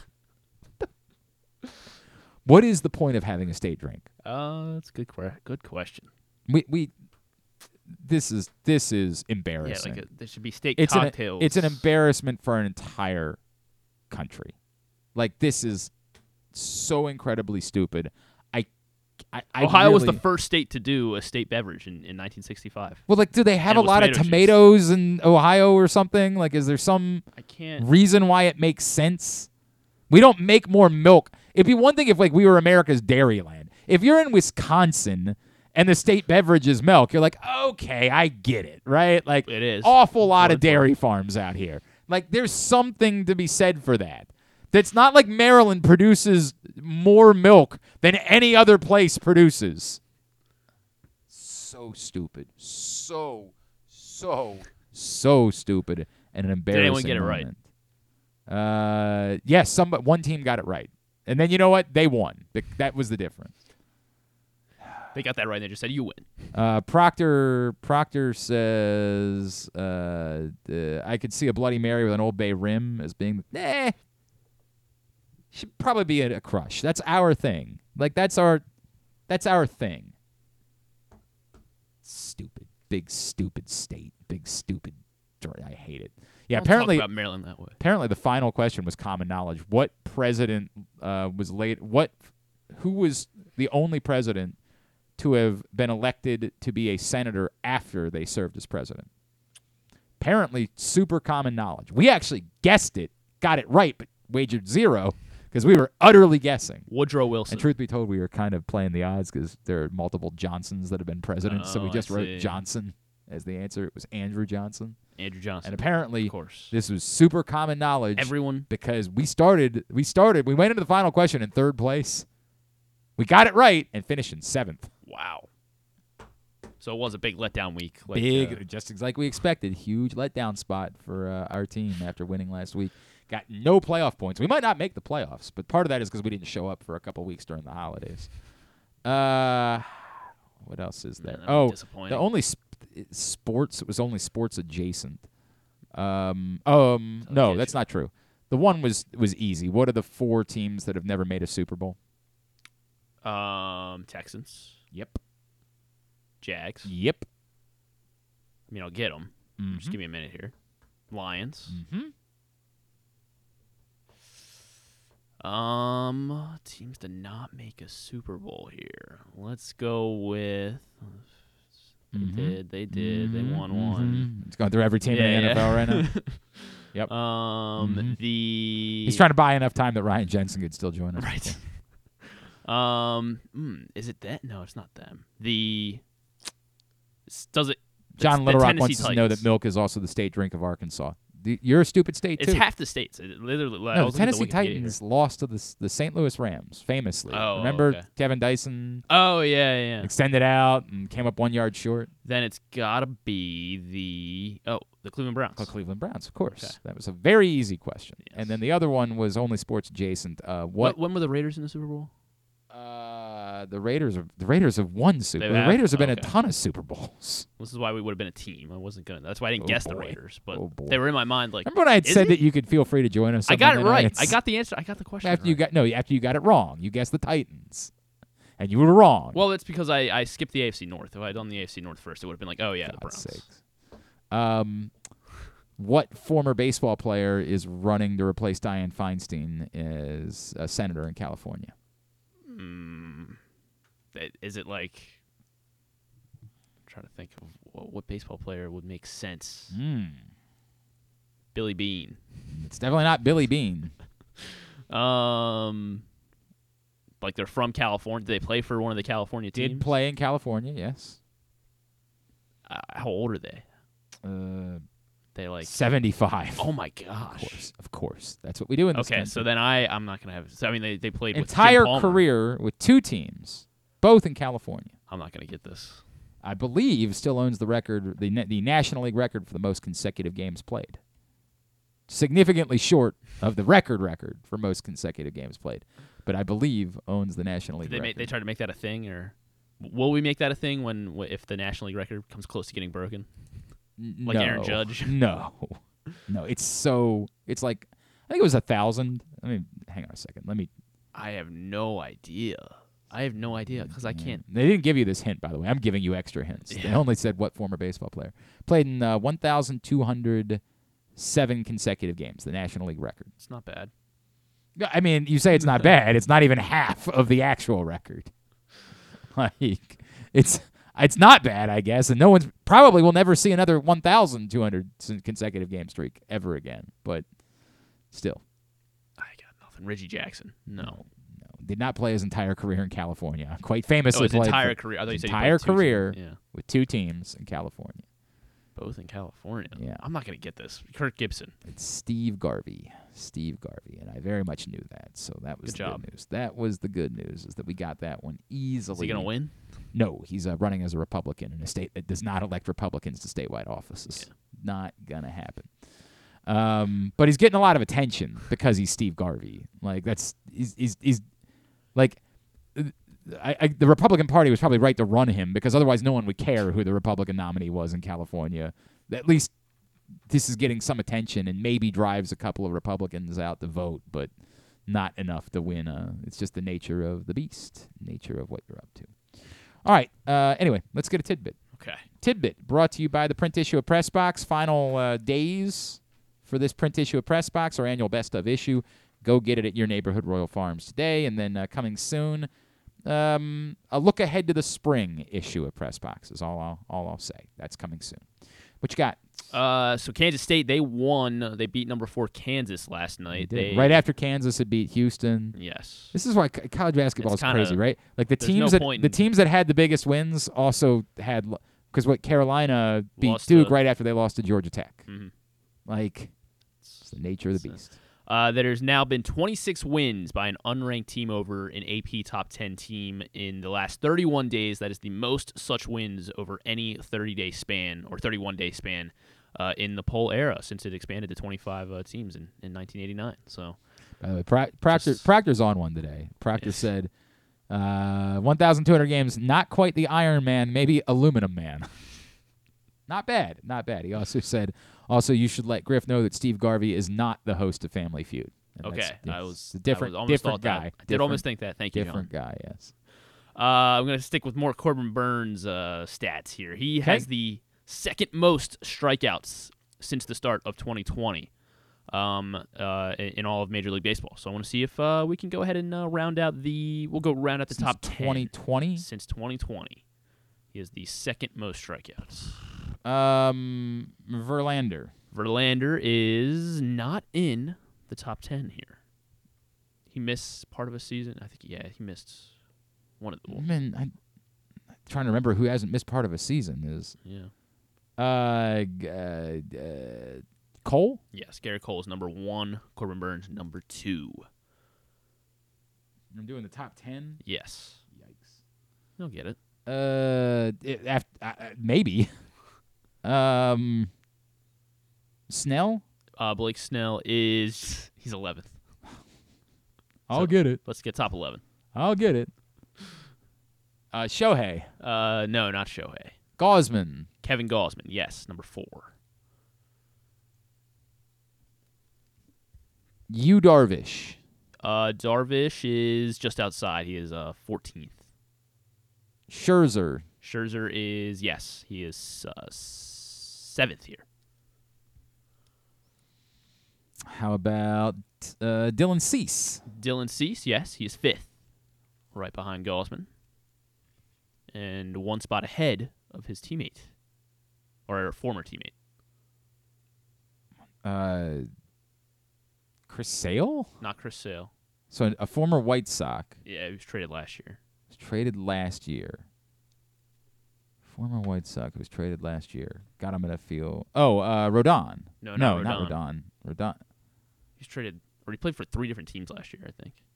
Played for 3 different... Yeah. Wow. Who am I... We wanted the Orioles to get him. Why am I blanking on this? Maybe because he pitched for so many teams. Yeah. Giolito? Lucas Giolito. All right, yeah. He's traded to the Angels, and then they waived him, and then the Guardians picked him up. That's right. I do remember that now. Jeez. 6th on this list since 2020. I haven't been in baseball mode for a little while. Like, this really is the difficulty. Is it takes me a while to ramp back up into like all my baseball checks out at the end of the, and then I got to ramp. I'm like, right. And all my football checks out for a little while, and then I forget who plays for who. We used to do that as a bit before the season would start. We'd do you remember what team this player plays for? Oh yeah, that was a good one. Fun bit. I always liked that bit. All right, how about Aaron Nola? Aaron Nola is number 3. You have the top 7 done. Look at me. Yeah, I'm the prettiest girl. You want to give it to you? Just leave the top 3 here or the bottom 3 here. Yeah, we're gonna try to get out of here on time, and now it's already 12:04. But I stand by that the milk rant needed to happen. It's true. Yeah. Charlie Morton, he was an answer. Charlie Morton, he is 10th. He was on the last one that you gave me. That's the only reason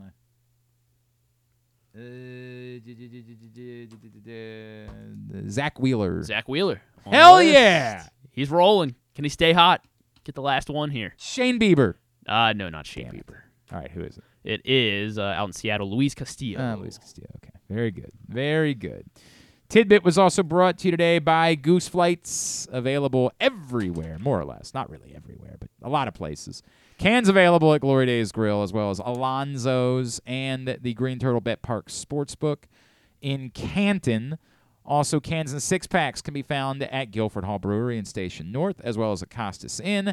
And six-packs and cases available at the Wine Source in the Hamden. $1.98 from every can sold goes to benefit the Goose Flights Foundation and the work they're doing to provide non-emergency medical transport for those in need. Find out more, PressBoxOnline.com/gooseflights. Tubular is brought to you by, Superbook. Love Superbook. Get in right now. I told you they got the Squares contest available. If you're listening to Patrick Stevens and the under being the play in the Maryland game tonight, 127.5. That's a heck of a number. Got to be in for a miserable evening of watching basketball if that's the case. But if you feel it, I like defensive basketball. Go sign up. I like those Virginia games. I like more so than when I 60 to watch 40. the NBA. Like I'd like there to be some defense being played, but not that. No, I'm not really into that. Go sign up right now. Superbook.com. Download the Superbook app. Use the code GlennClark23. When you sign up, you'll receive up to $250 in a same-day first bet match, win or lose. They also have a bunch of Taylor Swift-themed odds boosts for the big game. No, thank you. No, thank the you. 1989 boost. Kelsey to have 89 yards. Marquez Valdez-Scantling to have 19 receiving yards. So, no, thank you. That's all you need. No, thank you. All right, Superbook.com. Download the Superbook app. Here's what's coming up tonight. Totally Tubular. As we mentioned, Maryland hosting Rutgers this evening. It's actually a cool thing where Big Ten Network tonight is all Maryland Rutgers because the men play at 6:30 and then the women up in Piscataway at 8:30. Both games on Big Ten Network. Towson Johns Hopkins lacrosse at 4 o'clock on ESPNU. Big Ten hoops tonight on Peacock. Indiana, Ohio State at 7. Michigan State, Minnesota at 9. The rest of the college basketball you can find at GlennClarkRadio.com. Clemson, Carolina at 7 on ESPN. Everything else, go there. Monumental Canadiens, Capitals at 7 o'clock. ESPN Plus and Hulu for Avalanche Devils at 7:30. Oilers, Golden Knights at 10. TNT, Mavericks, Nets at 7:30. Bucks, Suns tonight at 10. Fox Sports 2 for the CONCACAF Women's U17 Championship. The U.S. taking on Canada at 1 o'clock. And the USA Network for WWE NXT tonight at 8. Non-sports. Not a whole lot. On Paramount Plus, a new docuseries, #Cyber Sleuths. This is the Idaho murders from a couple years ago, and it's a documentary of how the TikTok how they solved that. Yeah, it was an awful story, obviously, but crazy. Yep. That's on Paramount Plus. Ewan McGregor will be on Jimmy Kimmel with his daughter Claire McGregor because they're in a movie called Bleeding Love. Comes out in I think next weekend. Is it about Leona Lewis? No. It's like sorry. Yeah, I'm sorry. Jesus Christ. But his daughter plays his real daughter. Keep bleeding love. It's actually a great song. Maybe they'll play it in the movie. They should. But his daughter plays his real daughter, or his real daughter plays his daughter in this movie, and it's like some not coming of age, but a nice father-daughter movie. Sure. With Ewan McGregor, so it should be good. Sure. Asia Wilson will be on Stephen Colbert. She's very good at what she does. Yeah, she is. She's outstanding. Those are the highlights. Oh, and Colbert's like a South Carolina guy too, right? Oh, Isn't okay. he? So, yeah. Yeah, his initials are SC, so yeah. No, I think he's from South Carolina. I don't think it's his initials. Although I don't know what his real name is. Is his real name Stephen Colbert? I mean, it's probably not Colbert. It might be Colbert. Stephen. Yeah, that's his full name. It's his actual given. I mean, at least according to. And he's from the Wikipedia. Well, apparently, he was born in D.C. But I could have sworn he came up. There was a South Carolina thing. Northwestern, apparently. So. Yeah, I mean that makes sense. He's in. Hang on, South Carolina. I could have sworn. Maybe I'm making that up. Maybe I'm thinking of somebody else. He grew up in Charleston, South Carolina. Thank you, God. Felt like I was drowning there for a second.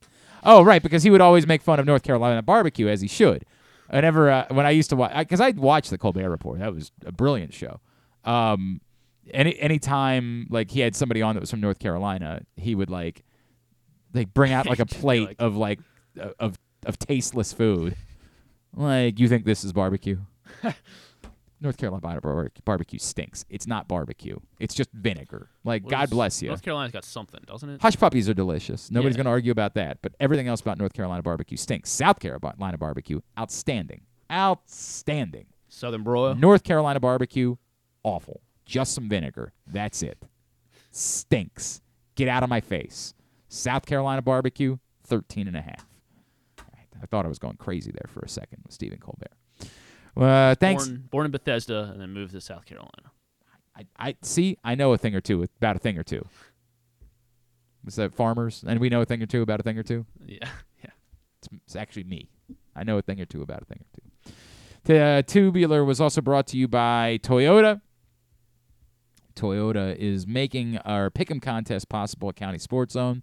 CountySportsZone.com is your headquarters for local high school scores, schedules, and standings across all sports, and they are proudly sponsored by Toyota. Thanks today to Patrick Stevens, to Wes Brown from County Sports Zone, and to Ryan Spilborghs. We'll get that up in the greatest hits section of the Oh, my God, it's so good. tab at GlennClarkRadio.com. So we think we're going to chat with Ryan Jensen tomorrow. Yes, that is the belief. All right. Drew. We should catch up with Bo Smolka tomorrow. Bo Smolka, Press Box Ravens beat writer. After today, they're introducing Zach Orr in a press conference and Stuff and Things. Stuff and Things. Big day. Thanks, everybody at Press Box, all of our great sponsors and partners, including Live Casino and Hotel, Mother's North Grill, AJ Michaels, Guilford Hall Brewery, Royal Farms, Costas Inn, Superbook Sports, Glory Days Grill, your local Toyota dealer, buyatoyota.com. Thanks to Griffin at Griffin_Bass. Follow us, Twitter, Instagram, and TikTok at Glenn Clark Radio. Have a great Tuesday evening. Go Maryland men, go Maryland women, go Towson or Johns Hopkins lacrosse. Dukes up.